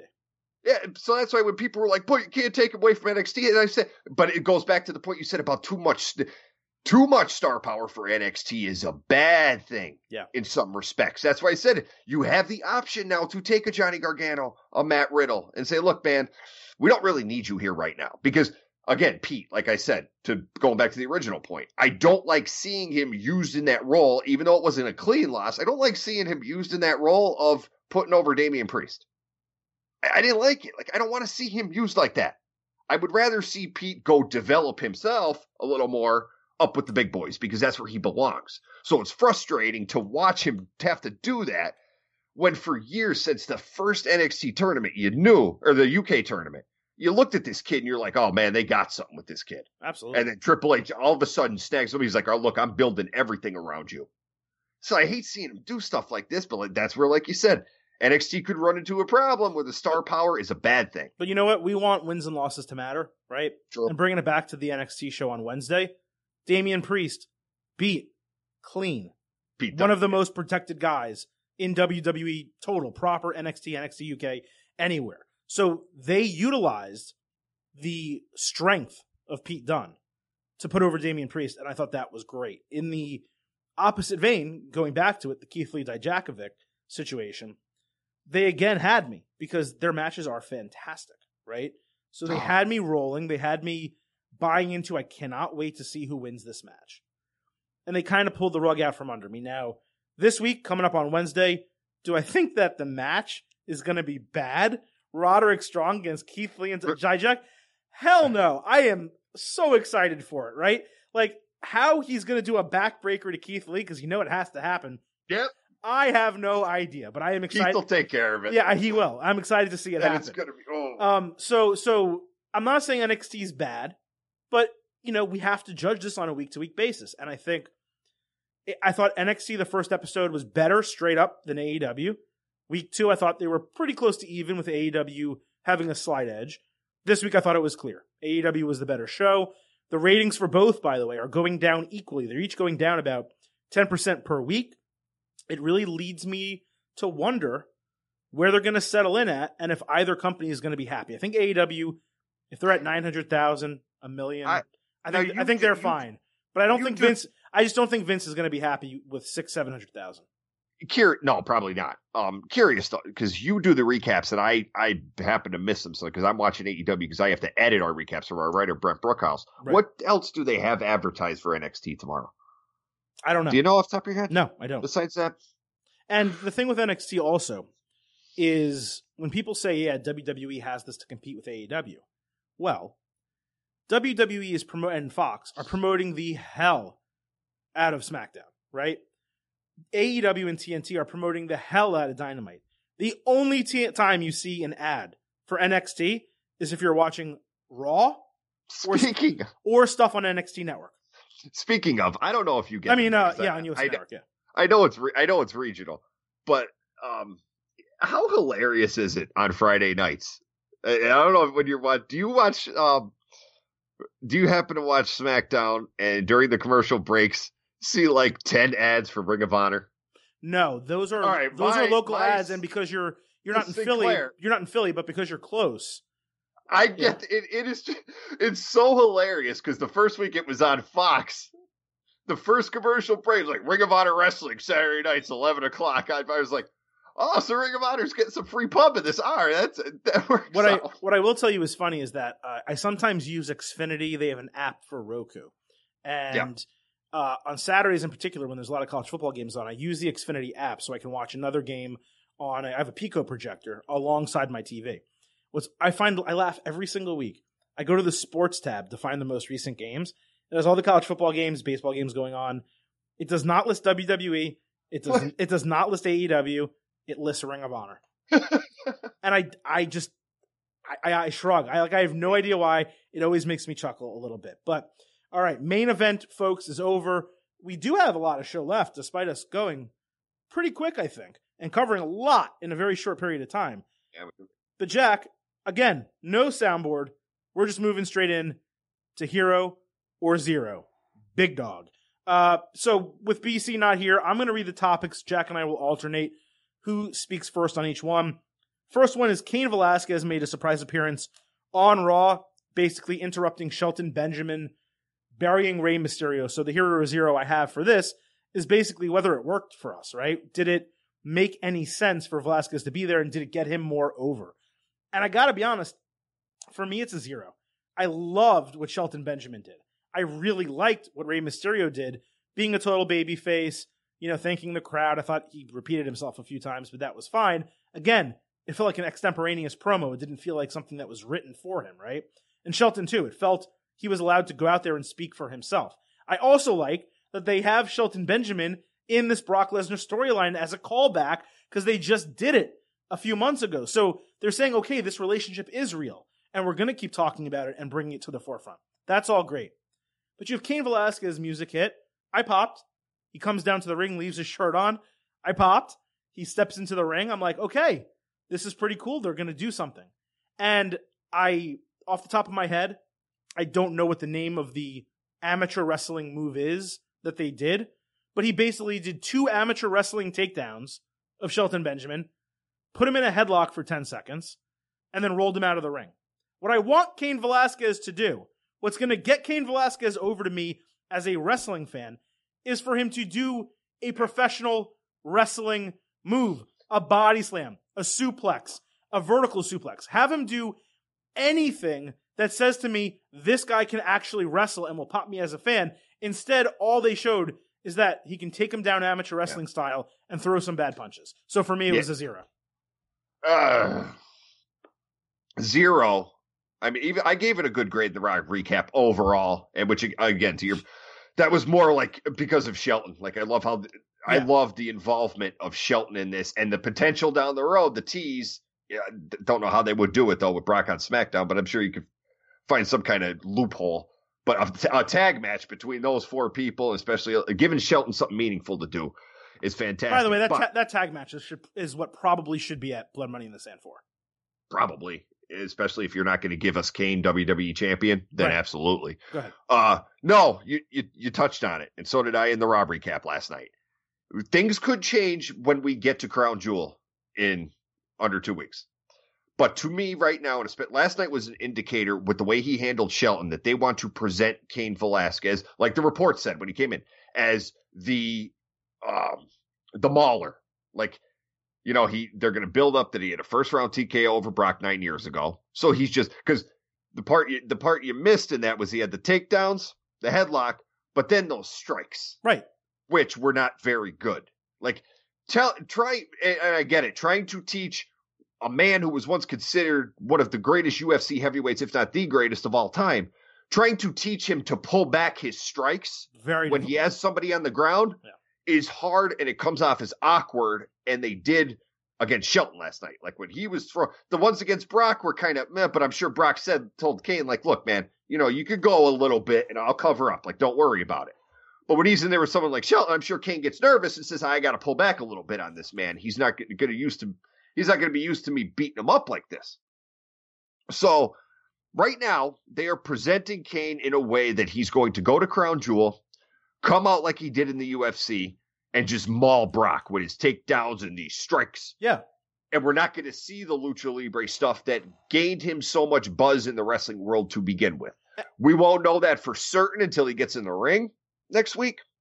But for right now, that's how he's being presented to me, and I'm not a fan of it. And we also don't know if that will be the only version of Cain that we see. Like maybe against Brock he does that because that's what's necessary.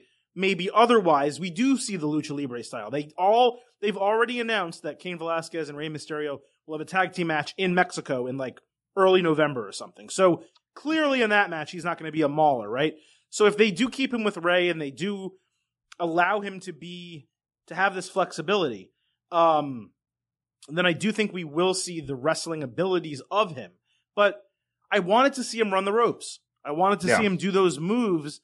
That would have put him over far more than doing 2 front takedowns, if that's what it's called, and putting him in a headlock. It's just like... Yeah, like I said, the takedowns, okay, like I get it. Like, and plus Shelton is a national, he's a championship wrestler. Sure. Collegiate All-American. Sure. So like, Cain taking him down, okay, I get it. I get the point you're making. All right, I get the point you're making.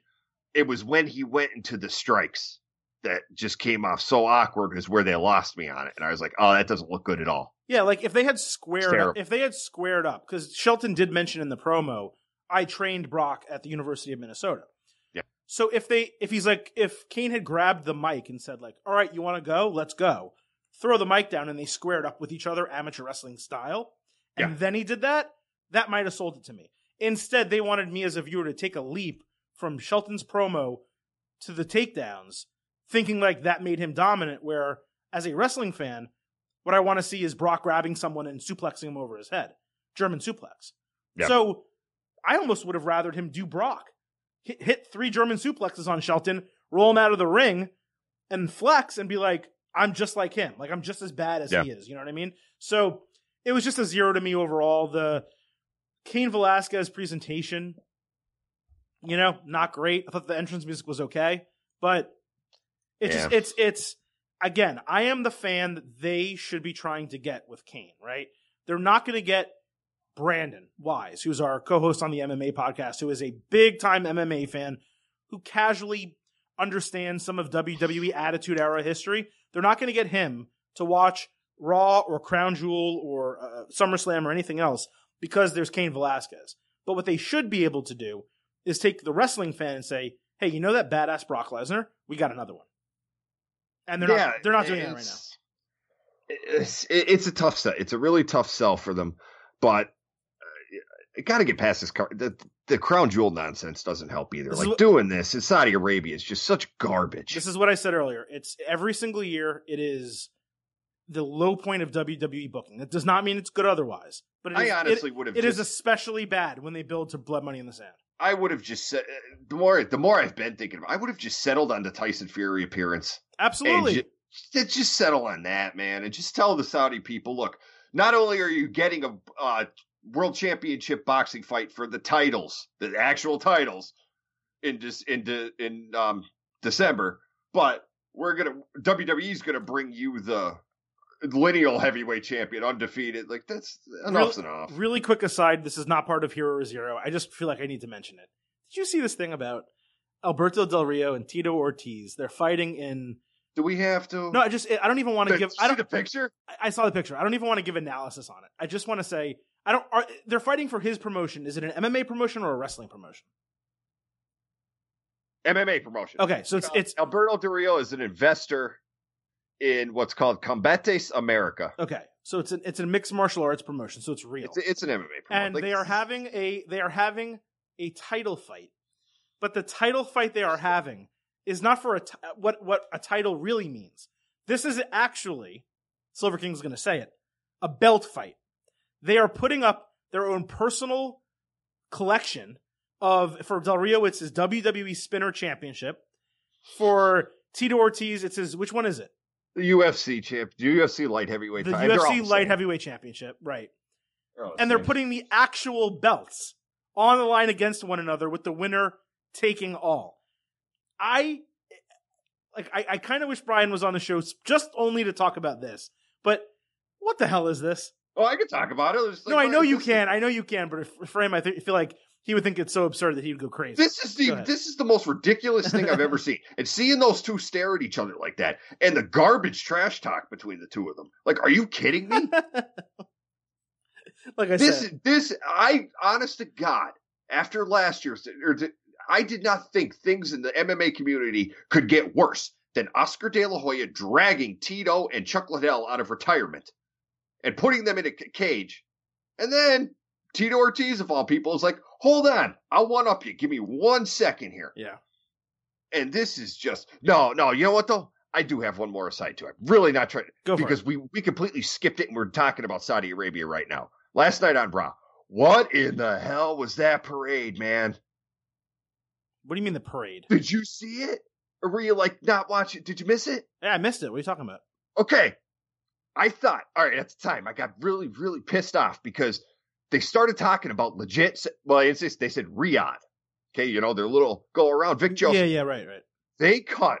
The ceremony with Undertaker. The ceremony with the Undertaker and what looked like Roman Reigns made out of butter on a float holding a WWE title. And Undertaker over there getting one of his Saudi paychecks just to stand there and look scary in a parade. And then the fireworks. Yeah, best I can understand. What? Best I can understand, just to clarify what Jack is talking about, for anyone who didn't see it or just is curious, best I can understand, there's something called Riyadh season, which is maybe a month or something during the Saudi calendar where they do a ton of events, boxing, concerts, wrestling, other entertainment, whatever. That's part of why they have this crown jewel event every, I guess, October/November. And the Undertaker was there as like WWE's, stand-in. I think Vince was there too. There was a picture of both of them a couple days ago. But Undertaker was there and like was in full gear. They played his music. They showed him randomly. You're right. That's a zero. You guys, I said it on Twitter last night. Folks, love anything in your life as much as Mark Calloway loves those Saudi Arabia paychecks. Because even though he's not wrestling on the card, by God, he will go over there and stand on a damn float. Yeah, he's not on that card. Not on that card. Wasn't on WrestleMania. He will do that, man. He will get the blood money from the sand. Jack, continuing on with Hero or Zero. So this was a big hot topic in the world of professional wrestling. So Luchasaurus and what is called the Jungle Express. I kind of like A Boy and His Dinosaur better as a name, but whatever. And by the way, if they called them Jungle Express in WWE, people would have shit all over it because it's just like Viking Experience, but whatever, I digress. Luchasaurus got hurt, was not able to compete in the tag team tournament match with Jungle Boy against the Lucha Bros. So AEW, instead of finding another tag team or giving him a different partner, it made the most sense to me, decided to put Marko Stunt, who is part of Jungle Express, with Jungle Boy in this tag team match. And the crowd was hot for it. Pretty damn good match against the Lucha Bros. But people lost their freaking minds. And when I say people, Jim Cornette among them, but really a lot of people, a lot of wrestling fans, diehard, work rate, some AEW fans, that they allowed Marko Stunt, all 5'2" of his size, maybe even a little bit shorter than that, to get a significant amount of offense on the Lucha Bros, Pentagon, and Phoenix. So Hero or Zero for that this criticism of the booking is justified. Zeroing the criticism. This is ridiculous, man. I didn't even know why we were talking about this. And I think the whole thing started, which is another dumb thing. Like, I think somebody just tweeted, my kid said that he can't believe Marko is going up against these big men. This is insane. And it just kind of took off from there. The smallest thing on the internet could explode. Well, this was, this was a pretty damn big topic on the internet. Like, I'm not bringing it up because I feel that way. I'm just telling you. Like, it exploded. Yeah. No, I know, because this was huge the past week. But it's ridiculous because what's one of the things about pro wrestling? You're supposed to suspend your disbelief. And plus, did he go over? No. Did he take the loss? Yeah. And this is a David versus Goliath story. Anytime Marko steps into that ring, just like it was a man we were just talking about. And Chris Jericho brought it up in Marko's defense. Well, that was a zero. Jericho's defense was a zero to me. There was a time when Ray was, especially now, mind you, the time period in which Ray was trying to break out as a big star in this industry with the steroid junkies and all them. Like, so it might have been equally as hard for Ray in that time, despite everything he can do. And the same thing with Marko here. And Marko's entertaining. He's an entertaining kid who's earned this opportunity because I've seen that kid do some wild shit on the indies. Some crazy stuff. He's earned this opportunity. People think like they're just throwing a little kid out there. Marko has paid any dues he possibly could to get this opportunity. AEW saw him and said, "You are." Another thing, what do we get on a lot of wrestlers about? Oh, they're not unique enough. Marko's about as unique as you can get. Right. Mostly due to his size. And AEW has that gold mine. And you know what? For some people, I'm just going to say it. If he was in WWE, I bet you he'd be getting some praise. Bet you he wouldn't be getting laughed at by some of these people. They'd be like, what would WWE can maybe work with this kid? They'd give the same type of criticism. Some would not have. But here's the thing, in WWE, to be fair, and I don't think everything WWE does is bad like some of these AEW fans, but in WWE, he probably would have a really strange gimmick that makes fun of him. And maybe he would. He'd be treated less seriously. I think because the reason it works for me, the reason why criticism of this is a 0 for me, is because he is treated seriously in AEW. And if he's a wrestler just like everyone else, he should be able to be successful in any given match just like anyone else. There was nothing more surprising about Marko Stunt having levels of success in that match than Humberto Carrillo having levels of success against the Universal Champion, one of your top stars in Raw, in his first ever match. Then in John Cena having success against Kurt Angle in his first ever match. Now, you're going to say, well, look, John Cena, really big dude. Okay. You're going to say Humberto Carrillo, really fast dude. Really athletic dude. Okay. Marko Stunt, had they told the story better on commentary, had they said the Lucha Bros, in preparation for this match, were preparing for Luchasaurus, a huge dude, and Jungle Boy, that combination. And they went from a guy who's 6'8" to a guy who's 5'2". They had no idea what to expect, and it's clearly affecting them in the match. Had they told the story better, maybe the criticism would have been a little less. But I had really no issue with that match. Look, none. Could they have turned down his offense 20%? Yeah. If I was booking it, I would not have given him as much offense. I wouldn't have let the match go as long as it did. I would have made the Lucha Bros look a little bit more dominant, considering they're not just a tag team. It's not the best friends. They're the damn Lucha Bros. It's Pentagon and Phoenix. These are like the class of your division, right?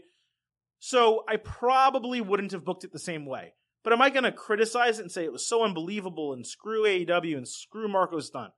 Absolutely not. So zero to the criticism, but also a 0 to Chris Jericho for, I'm happy that he had his back. Good, they're coworkers, they're maybe friends, whatever. That's great. Marko Stunt ain't Rey Mysterio. Marko Stunt ain't Dean Malenko. Dean Malenko is 5'8". Rey Mysterio is 5'6" build height. Again, Adam, Marko Stunt, hold on. Eras in which Rey was trying to break in. Okay, Marko Stunt is 5'2" build height. The difference that I'm making is Mysterio, despite his height, is a solidly built, larger type of dude who can withstand punishment, let's say. Dean Malenko. Adam, go back and watch Rey's. Go back and watch Rey's. No, because you're wrong. I know he was smaller. Watch Rey's first match. Go look at him. I know he was smaller. We're not talking about his first match, though. We're talking about once he was established a little bit, okay? Dean Malenko, despite being 5'8", which is not that short, not that much shorter than me, Dean Malenko was billed as this true wrestler, king of all holds, could do anything with anyone, right? They had that gravitas behind them. Marko Stunt doesn't. So I didn't like the comparisons that Jericho made, but I do respect that he stood up for the guy. Yeah. So I'm okay with that. Moving on here, Hero or Zero. So Kevin Owens ends up being the surprise that the Street Profits had been holding back for what we thought was a 6-man tag team match with the entire OC, but ended up being just a tag team match with AJ Styles at ringside. To be fair, when his music hit, the crowd popped. But Silver King didn't. Silver King was just like, I've seen this before. I had high hopes. They kept using on the show every single guy I thought might be their partner. First it was Aleister Black. Then it was Ricochet. Ricochet first. Then Aleister Black. Then Rollins. And I'm like, okay, who's left? Because I know who's overseas. It didn't really make any sense to me. And I never would have thought that WWE would honestly especially on a Raw episode where everything felt fresh, go back to the well of 2017, AJ Styles and Kevin Owens, a feud that fans badly wanted when it started and badly wanted to end by the time it was over because they just didn't really work that well together. The matches were never really that good, and it was just straight up disappointing. So they've turned him face, they've turned Styles heel, and they're going right back to the well to 2017. So straight up, you guys know I thought the match was a really big positive. We talked about it earlier. The pop Owens got and Styles selling the stunner, that was good too. So I'm glad the crowd finally popped for something. But Owens being that special guy, the surprise, after 3 hours of promoting it, plus an hour the prior week, it was a 0 for me. What about you? Yeah, are we just talking the overall premise or just KO Styles? Owens being the surprise, and them clearly going this direction with the storyline. A 0 with the prove me wrong, because it didn't come across well. Here's one criticism of Monday. Like you said, they built the whole show around this third person in the 6-man tag for the Street Profits. Then we get to the match, and the ring announcer was the first to give it off when he said, accompanied by AJ Styles, Gallows, and Anderson. Right. It's like, wait a minute. No, what are you talking about? They go to commercial, come back, and the Profits are wrestling the OC in a tag team match. And AJ's on the outside as a cheerleader. I'm like, wait, what? No mention during the show that it was changed. No mention. So like, wait a minute. Really quick correction. There was one mention during the show that it was just a tag team match. But after that mention, they then later said either a 6-man tag team match or the OC against Street Profits and a mystery partner. So they went back and forth on it. I don't know why, but go ahead. Sorry, continue with your point. No, it almost makes you think like they were writing something on the fly. Like these were decisions made. Like something about this got changed up a little bit. But either way, maybe here or there. No, and then the 0 again. Prove me wrong, because we all remember that 2017 feud with these two. As talented as they both are, two of the best of this generation, it just didn't work. Yeah, it was nothing weird. About it clicked. It was the matches just can't. They botched one pay-per-view match. Yep, botched one so bad they had to bring back Chris Jericho to get involved. Yep, because they were like, this just isn't really working that well. And then they kind of went, I don't know, maybe with this new KO character. Who obviously right now I think is being positioned to be the top baby face of Raw for Paul Heyman, because let me tell you something, as great as that Humberto Carrillo Seth Rollins match was last night, they are slow building to old Seth turning heel. He has heel tendencies in that ring. Absolutely. His mannerisms, his interviews. Last night, it was evident that Seth Rollins is not going to be a baby face for much longer. No. He's turning, and it's slow. Yep. And when he turns, the man coming for him is KO. He is 100%. That seems to be where the pieces are going. Yeah. But for right now, in the present, no, 0 on it, because it left a bad taste in him. Maybe it'll be different this time. These guys are talented enough to make good on a do-over. But no, 0 on this, because like you said, the initial pop, even for me, you didn't pop, I popped for the music, because I was like, all right, that's pretty cool, I guess. KO coming out to help them. But then when it sunk in that we have to rehash this, I was like, I don't think I like this so much. We also haven't really been far removed from KO. It's like we just saw him. So it's not like it was a long return like McIntyre up front, where that got a pop for me at the beginning of the show, because I was like, oh my God, I forgot Drew McIntyre's on Raw. And what a great person for Ric Flair, who we didn't even talk about. I love heel Ric Flair. Those promos, man. Heel Ric Flair promos are the best. That's all that probably needs to be said. He was fantastic. I don't care that he mumbles a little bit. He's older. He's sick. Like, just leave the guy alone, okay? Great. It was great. But McIntyre popped me because I was like, oh my God, I totally forgot about him. That's awesome, even though he's only been away for like 6 weeks.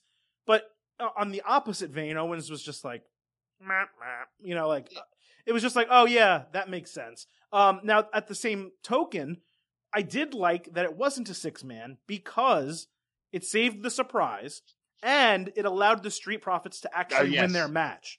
Whereas if you have Owens back, he's either getting the stunner on the guy who the Profits pin or Owens is taking the pin. This allowed the Profits to actually get over themselves. So that to me is where I thought it worked. Moving on, 2 more parts of Hero Zero left. Jack, back over to SmackDown. Bayley kind of gave us our first real look at her heel persona, which strangely to me just screams like she looks like an ant now with the short hair and darker. It's like she's going through a midlife crisis almost. I don't know. That's just the connotation I get from it. What I thought was strange was she had Sasha Banks at her side. And I know they're friends, and I know they're on the same brand, and I know they just went through the feud where they were tag team partners against Becky Lynch and Charlotte for their own separate feuds. But just like I thought that having Bayley by Sasha's side toned down Sasha, do you think having Sasha by Bayley's side is toning down the new heel Bayley? No, zero that. If toning it down, no. Simply because they proved on. I was a bit nervous on Friday, I'll admit, when I saw Sasha come out with her, because I'm like, look, if Sasha's going to do most of the talking, then screw this. I don't want this. But we come to find out that, hey, guess what? Bayley is a good heel promo. The girl that got criticized for so long for her promos, you turn her heel, she cuts a good one. So then it's like, okay, and Sasha is just standing there as her friend, which if it wasn't such common knowledge that they're legit best friends in real life, I probably would have a problem with it. If they were just portrayed as, but like I just watched the Chronicle for Sasha Banks on WWE Network, and everything was Pam was there for me. Pam, right. Pam this, Pam that, Pam She looks like Pam. She looks like someone named Pam with this haircut. Yeah, she now looks like Pam. Yeah, she does. Like Bayley legit looks like her real name. Yeah. But everything was Sasha. It was Pam this, Pam that. So like you are conditioning everyone. These two are like sisters. And if they happen to be on the same brand. And again, what won it over for me was Bayley was allowed to talk at her new heel persona. I wanted her to so badly say, F them kids. Like my wife said, you have issues. And I said, come on, she should just say it once. Just take the ramifications. Mm-hmm. But she didn't. But no, Sasha kind of shut up, spoke when she was spoken to, didn't like speak on Bayley's behalf. And if that keeps up, I'm okay with this because look, for better or worse, and when it comes to the in-ring product eventually, that's for the better. So, since these two are on the same brand, we know they're going to feud at some point. So there's no problem with keeping them together right now as this heel team, especially since Bayley has proven, much like Sami Zayn, who remember Sami, heel Sami Zayn can't work. That is impossible. You turn Sami's heel and you're like, well, look at this. Entertaining as all hell. Bayley can never be turned heel. What are you going to do? That's crazy. Bayley's a good heel. Who would have thunk it? Like that. Yeah. So you keep these two together because they are so close in real life. And then we see where it goes from there as long as, like I said, as long as Sasha doesn't do most of the talking and Bayley, as the champion, speaks on her behalf. No, we're good. I've loved all of this. I'm going to mostly agree with you. The thing I'm going to disagree with is I don't like Sami Zayn heel or face. I know I'm in a minority, but it just doesn't work for me. My concern with Bayley being heel, while I do like it very much, is if they do feud with Sasha, if she does feud with Sasha, the only direction for Sasha to go is face. And we just got her back as the legit boss that we've wanted for so long. It just feels to me like they really wasted Sasha's comeback. They had something really good going on with Becky, and they just had her lose clean. Yeah, Clash of Champions didn't surprise me. Hell in a Cell surprised me. It was a great match. It was a great excuse for Becky to lose the title. Banks was working top tier, her abilities. That match was incredible. And now you have this character that you brought back that was being a badass. I'm hotter than you. I have more money than you. I'm cooler than you. All this stuff. And she's just silent next to Bayley. And I'm not saying it can't work. So, I'm on your side here. But Sasha Banks in WWE is something that seeing her succeed is really important.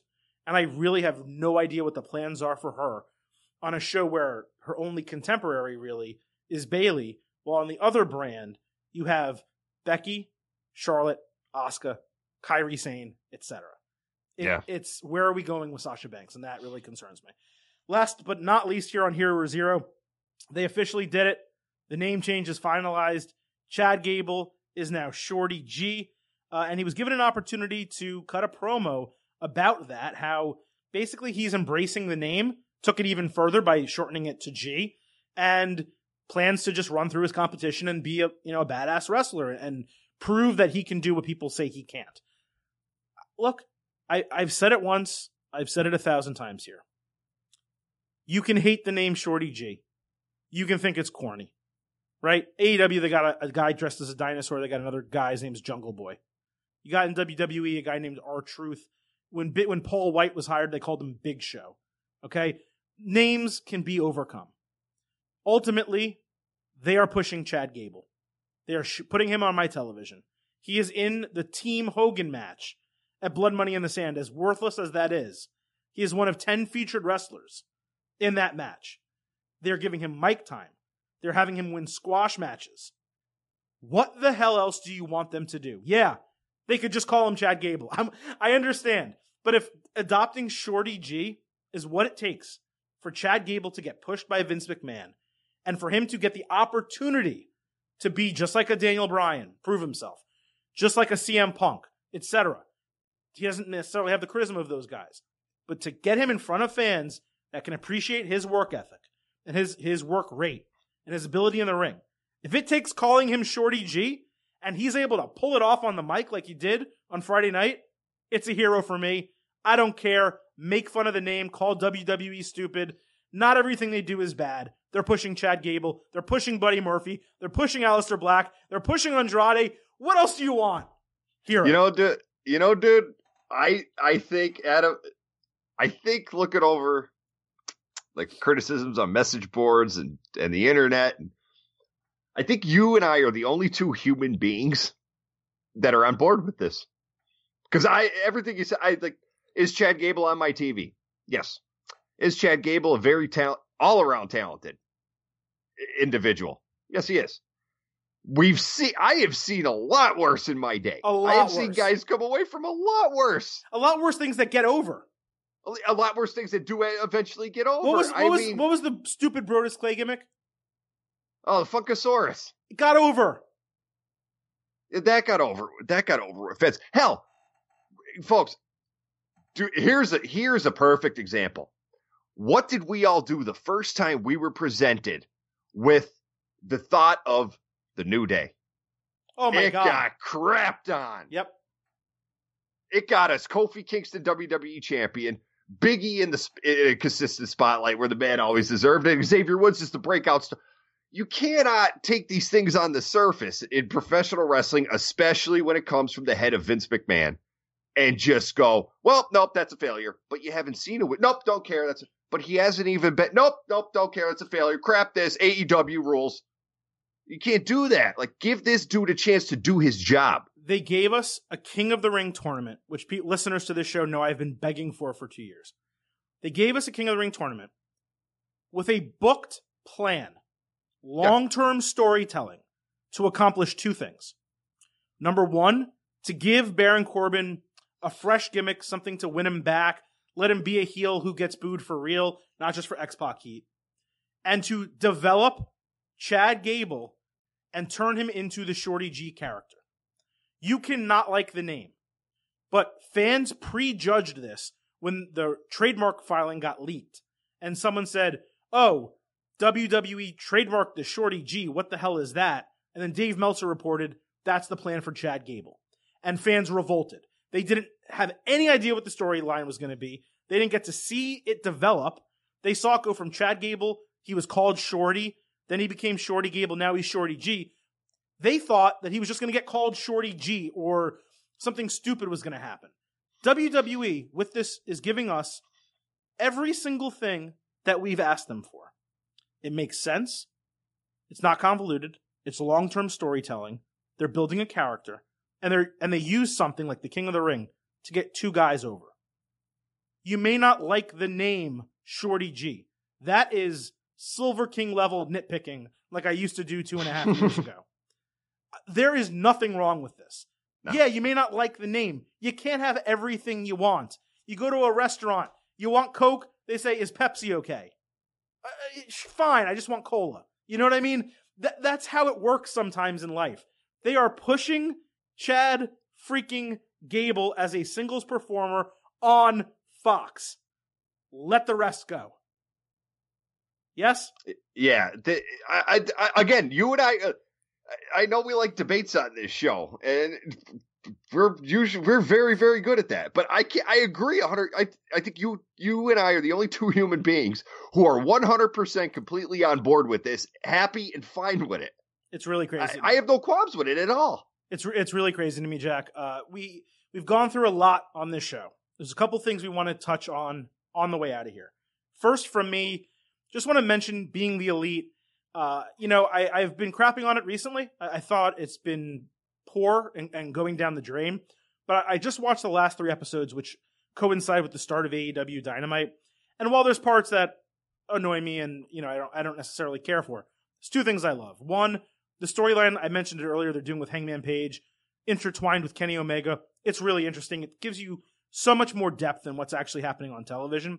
And then if I'm being completely honest, the Nick Jackson merchandising storyline, it's just with MJF and Matt's wife, it's just gold. It makes me laugh every single time. It's legitimately funny. So if you went off BTE, if you were listening to the Silver King and you stopped watching it, I thought there was good reason to do so. Go ahead and give the last 3 episodes a try.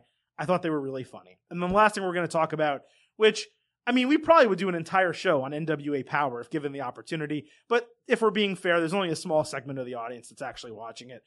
The second episode of NWA Power aired last week, Jack.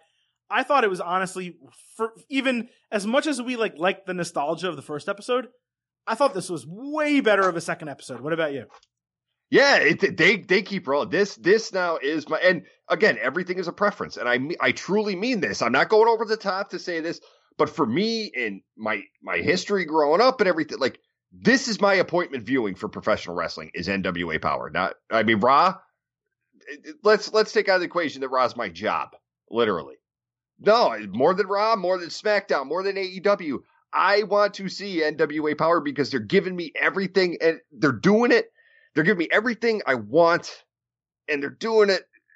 They're doing such a great job of modernizing the NWA and the studio show, the whole aspect. And again, a mix of talent, like a different people you're seeing. Like you're giving me an NWA show where Homicide and Eddie Kingston are wrestling. Like, that is something that would be but it's the perfect mix. It's gonna please a lot of different fan bases, and these guys are knocking it out of the park. And they announced a pay-per-view already. I said, I'm in. In December they're doing Into the Fire. They're gonna Fight TV and the usual shtick and all that. No, I love it. I can't thank those guys enough for what they've given me as a fan. So tell me if this is unfair. So I watched the 2 shows. I did like, as I said, the wrestling in the Tim Storm, Nick Aldis match. I thought that was really good. I was glad I watched it. I was not really thrilled with the parts of wrestling I saw Tuesday. And for the most part, I kind of watched everything that was not wrestling. Is that necessarily bad? Because I fully enjoyed, if I'm being completely honest, everything that was at the commentary table or the stand-up booth, whatever you want to call it. All the interview segments when you had Colt Cabana come out with Mr. Anderson, the Nick Aldis sit-down interview back, at wherever the hell that was at the offices with Joe Galley. I loved all of that. Eddie Kingston, all of that was great. The wrestling, though, it is 4th tier wrestling right now. But to that point, that's what it was. I know. In the that's what it was when I was a kid too. You didn't watch NWA World Championship Wrestling at 6:05 on Saturday nights to see banger matches. Absolutely. They were the platform to tell the stories. And like this week, for example, I laughed my ass off. Like, I legit was laughing when they did the sit down with Aldis and Camille. And Camille tapped the microphone and then proceeded to say nothing. Yeah, that was funny. And just smirked. I said, that was one of the funniest things I've seen in a promo this year. Like, she tapped it all with that serious face of hers. And then Joe Galley's like, yeah. Joe Galley's like, yeah, it's working. And she looked at Galley and just smiled and didn't say anything. I said, that was just perfect. But that's what the NWA shows. And that's what people have to understand is, like, you're not going to tune in and see anything that anyone is going to consider a 5-star match if you're doing star ratings right. They're going to be squashes. They're going to be sloppy. It's not going to be something you're going to remember maybe by the end of the year. But you tune into this show for those performers at the desk, or even in an intimate setting like Aldis was off location, which they did all the time with Dusty Rhodes on a farm. Or they're going to tell the stories. That's what this whole premise was, and that's what it is now with a modern version. And I love it so much. They're doing so great. Yeah, the storytelling really got me. I thought promo of the week, honestly, I thought was Eli Drake. I just thought it was perfect fit for this. Really well done with James Storm. It was a great duo. It made me really curious about where that storyline is going to go. It propped up the national championship along with the world's championship. How even though you're the national champion, you still care so much about the worlds, but being the national champion puts you in line for it. It was just completely well done. Honestly, I really liked everything about it. I said we were going to get out of here on that. I would be remiss. We actually both watched part of Impact Wrestling Bound for Glory. I ended up watching the whole thing. Well, yeah, I think I watched the final format whenever I messaged you. I don't really want to go long about it. I just want to say, being completely honest, as I always am, it didn't really do anything for me. And the main event with Cage using his Wolverine claw to slash Sami Callihan across the head, it completely took me out of it. I thought Impact was going well according to fans. I just didn't really like much of what I saw. But folks, Bound for Glory wasn't a bad show. It was a wrestling show. It was okay. A lot of from what I saw. The problem what's really burying Impact right now is that how long are we going with these shows anymore? We're going so much longer with these shows than we used to. Why is that? Because we have so much to talk about between AEW, NXT, WWE, maybe NXT UK here and there. We love NWA Power. And Impact Wrestling is just kind of there, and no one cares. And now we're at a point where, hey, look, I'm married. Okay, I do, like Adam joked with me last week, but look, I'm married. I cannot watch all the wrestling like I used to at the times I want to anymore. I have to pick and choose. I can tell you right now, aside from not knowing what platform they're on this day and the next, I don't make it a priority of mine to go and watch an Impact Wrestling show on a weekly, not even a monthly basis. I just, for lack of a better phrase, I don't care enough about them. And it's going to be hard to pull those people back in. And I don't like, they're going on AXS. So I mean, good luck to them. Like here's the thing though. I will give Impact / TNA, the former TNA, they are the masters at failing forward. I don't know how they do it. Like they might outlive us all. I legit don't know how they do it, but they're going to be, and good luck to them. But that show did nothing to say, hey man, when we go to AXS, make sure you watch us. I was like, don't really see anything here. Yeah. For that being their, go watch us on AXS. We're a changed company. I watched Impact pay-per-view, I think it was a year ago maybe. It might have been Bound for Glory, and liked it. And I was like, oh, wow. And I was like the biggest, and I get what they're trying to do to her, but like, we're at the point now where when you see Tessa Blanchard on that TV, you're like, good God, can we please get this woman a better paycheck and a better home? This is ridiculous. It legitimately hurts me that she's not. She should be standing across from Charlotte Flair right now. No, I'm not even talking NXT. Tessa should be standing across from Charlotte Flair right now on SmackDown. And calling back to that. She should be on Raw slapping Becky Lynch around. It's absurd to see her do that. I'm sorry. It just is. It hurts me that she's not on the WWE main roster. They should have signed her off the bat. Rumors about locker room stuff, whatever, unfounded at least so that we know. But it hurts me that she's not in WWE. All right, Jack. The goal was to cover a ton of ground and get us out of this podcast in 90 minutes. Did our best. And get us out in 90 minutes. Well, we hit one of those. We covered a ton of ground, but we're not out of here in 90 minutes, but we're going to get out of here now. As I said off the top of the show, special wrestling / boxing / MMA interview episode coming Thursday. Silver King sat down with Tyson Fury and Triple H, and BC has a really good interview too. I'm going to save that as a surprise for Thursday's show. But for Outback Jack Crosby, This is the Silver King, Adam Silverstein. No soundboard. Wrestling is a rough sport. I am the roughest, toughest one out there, and I got 2 words for you. We out.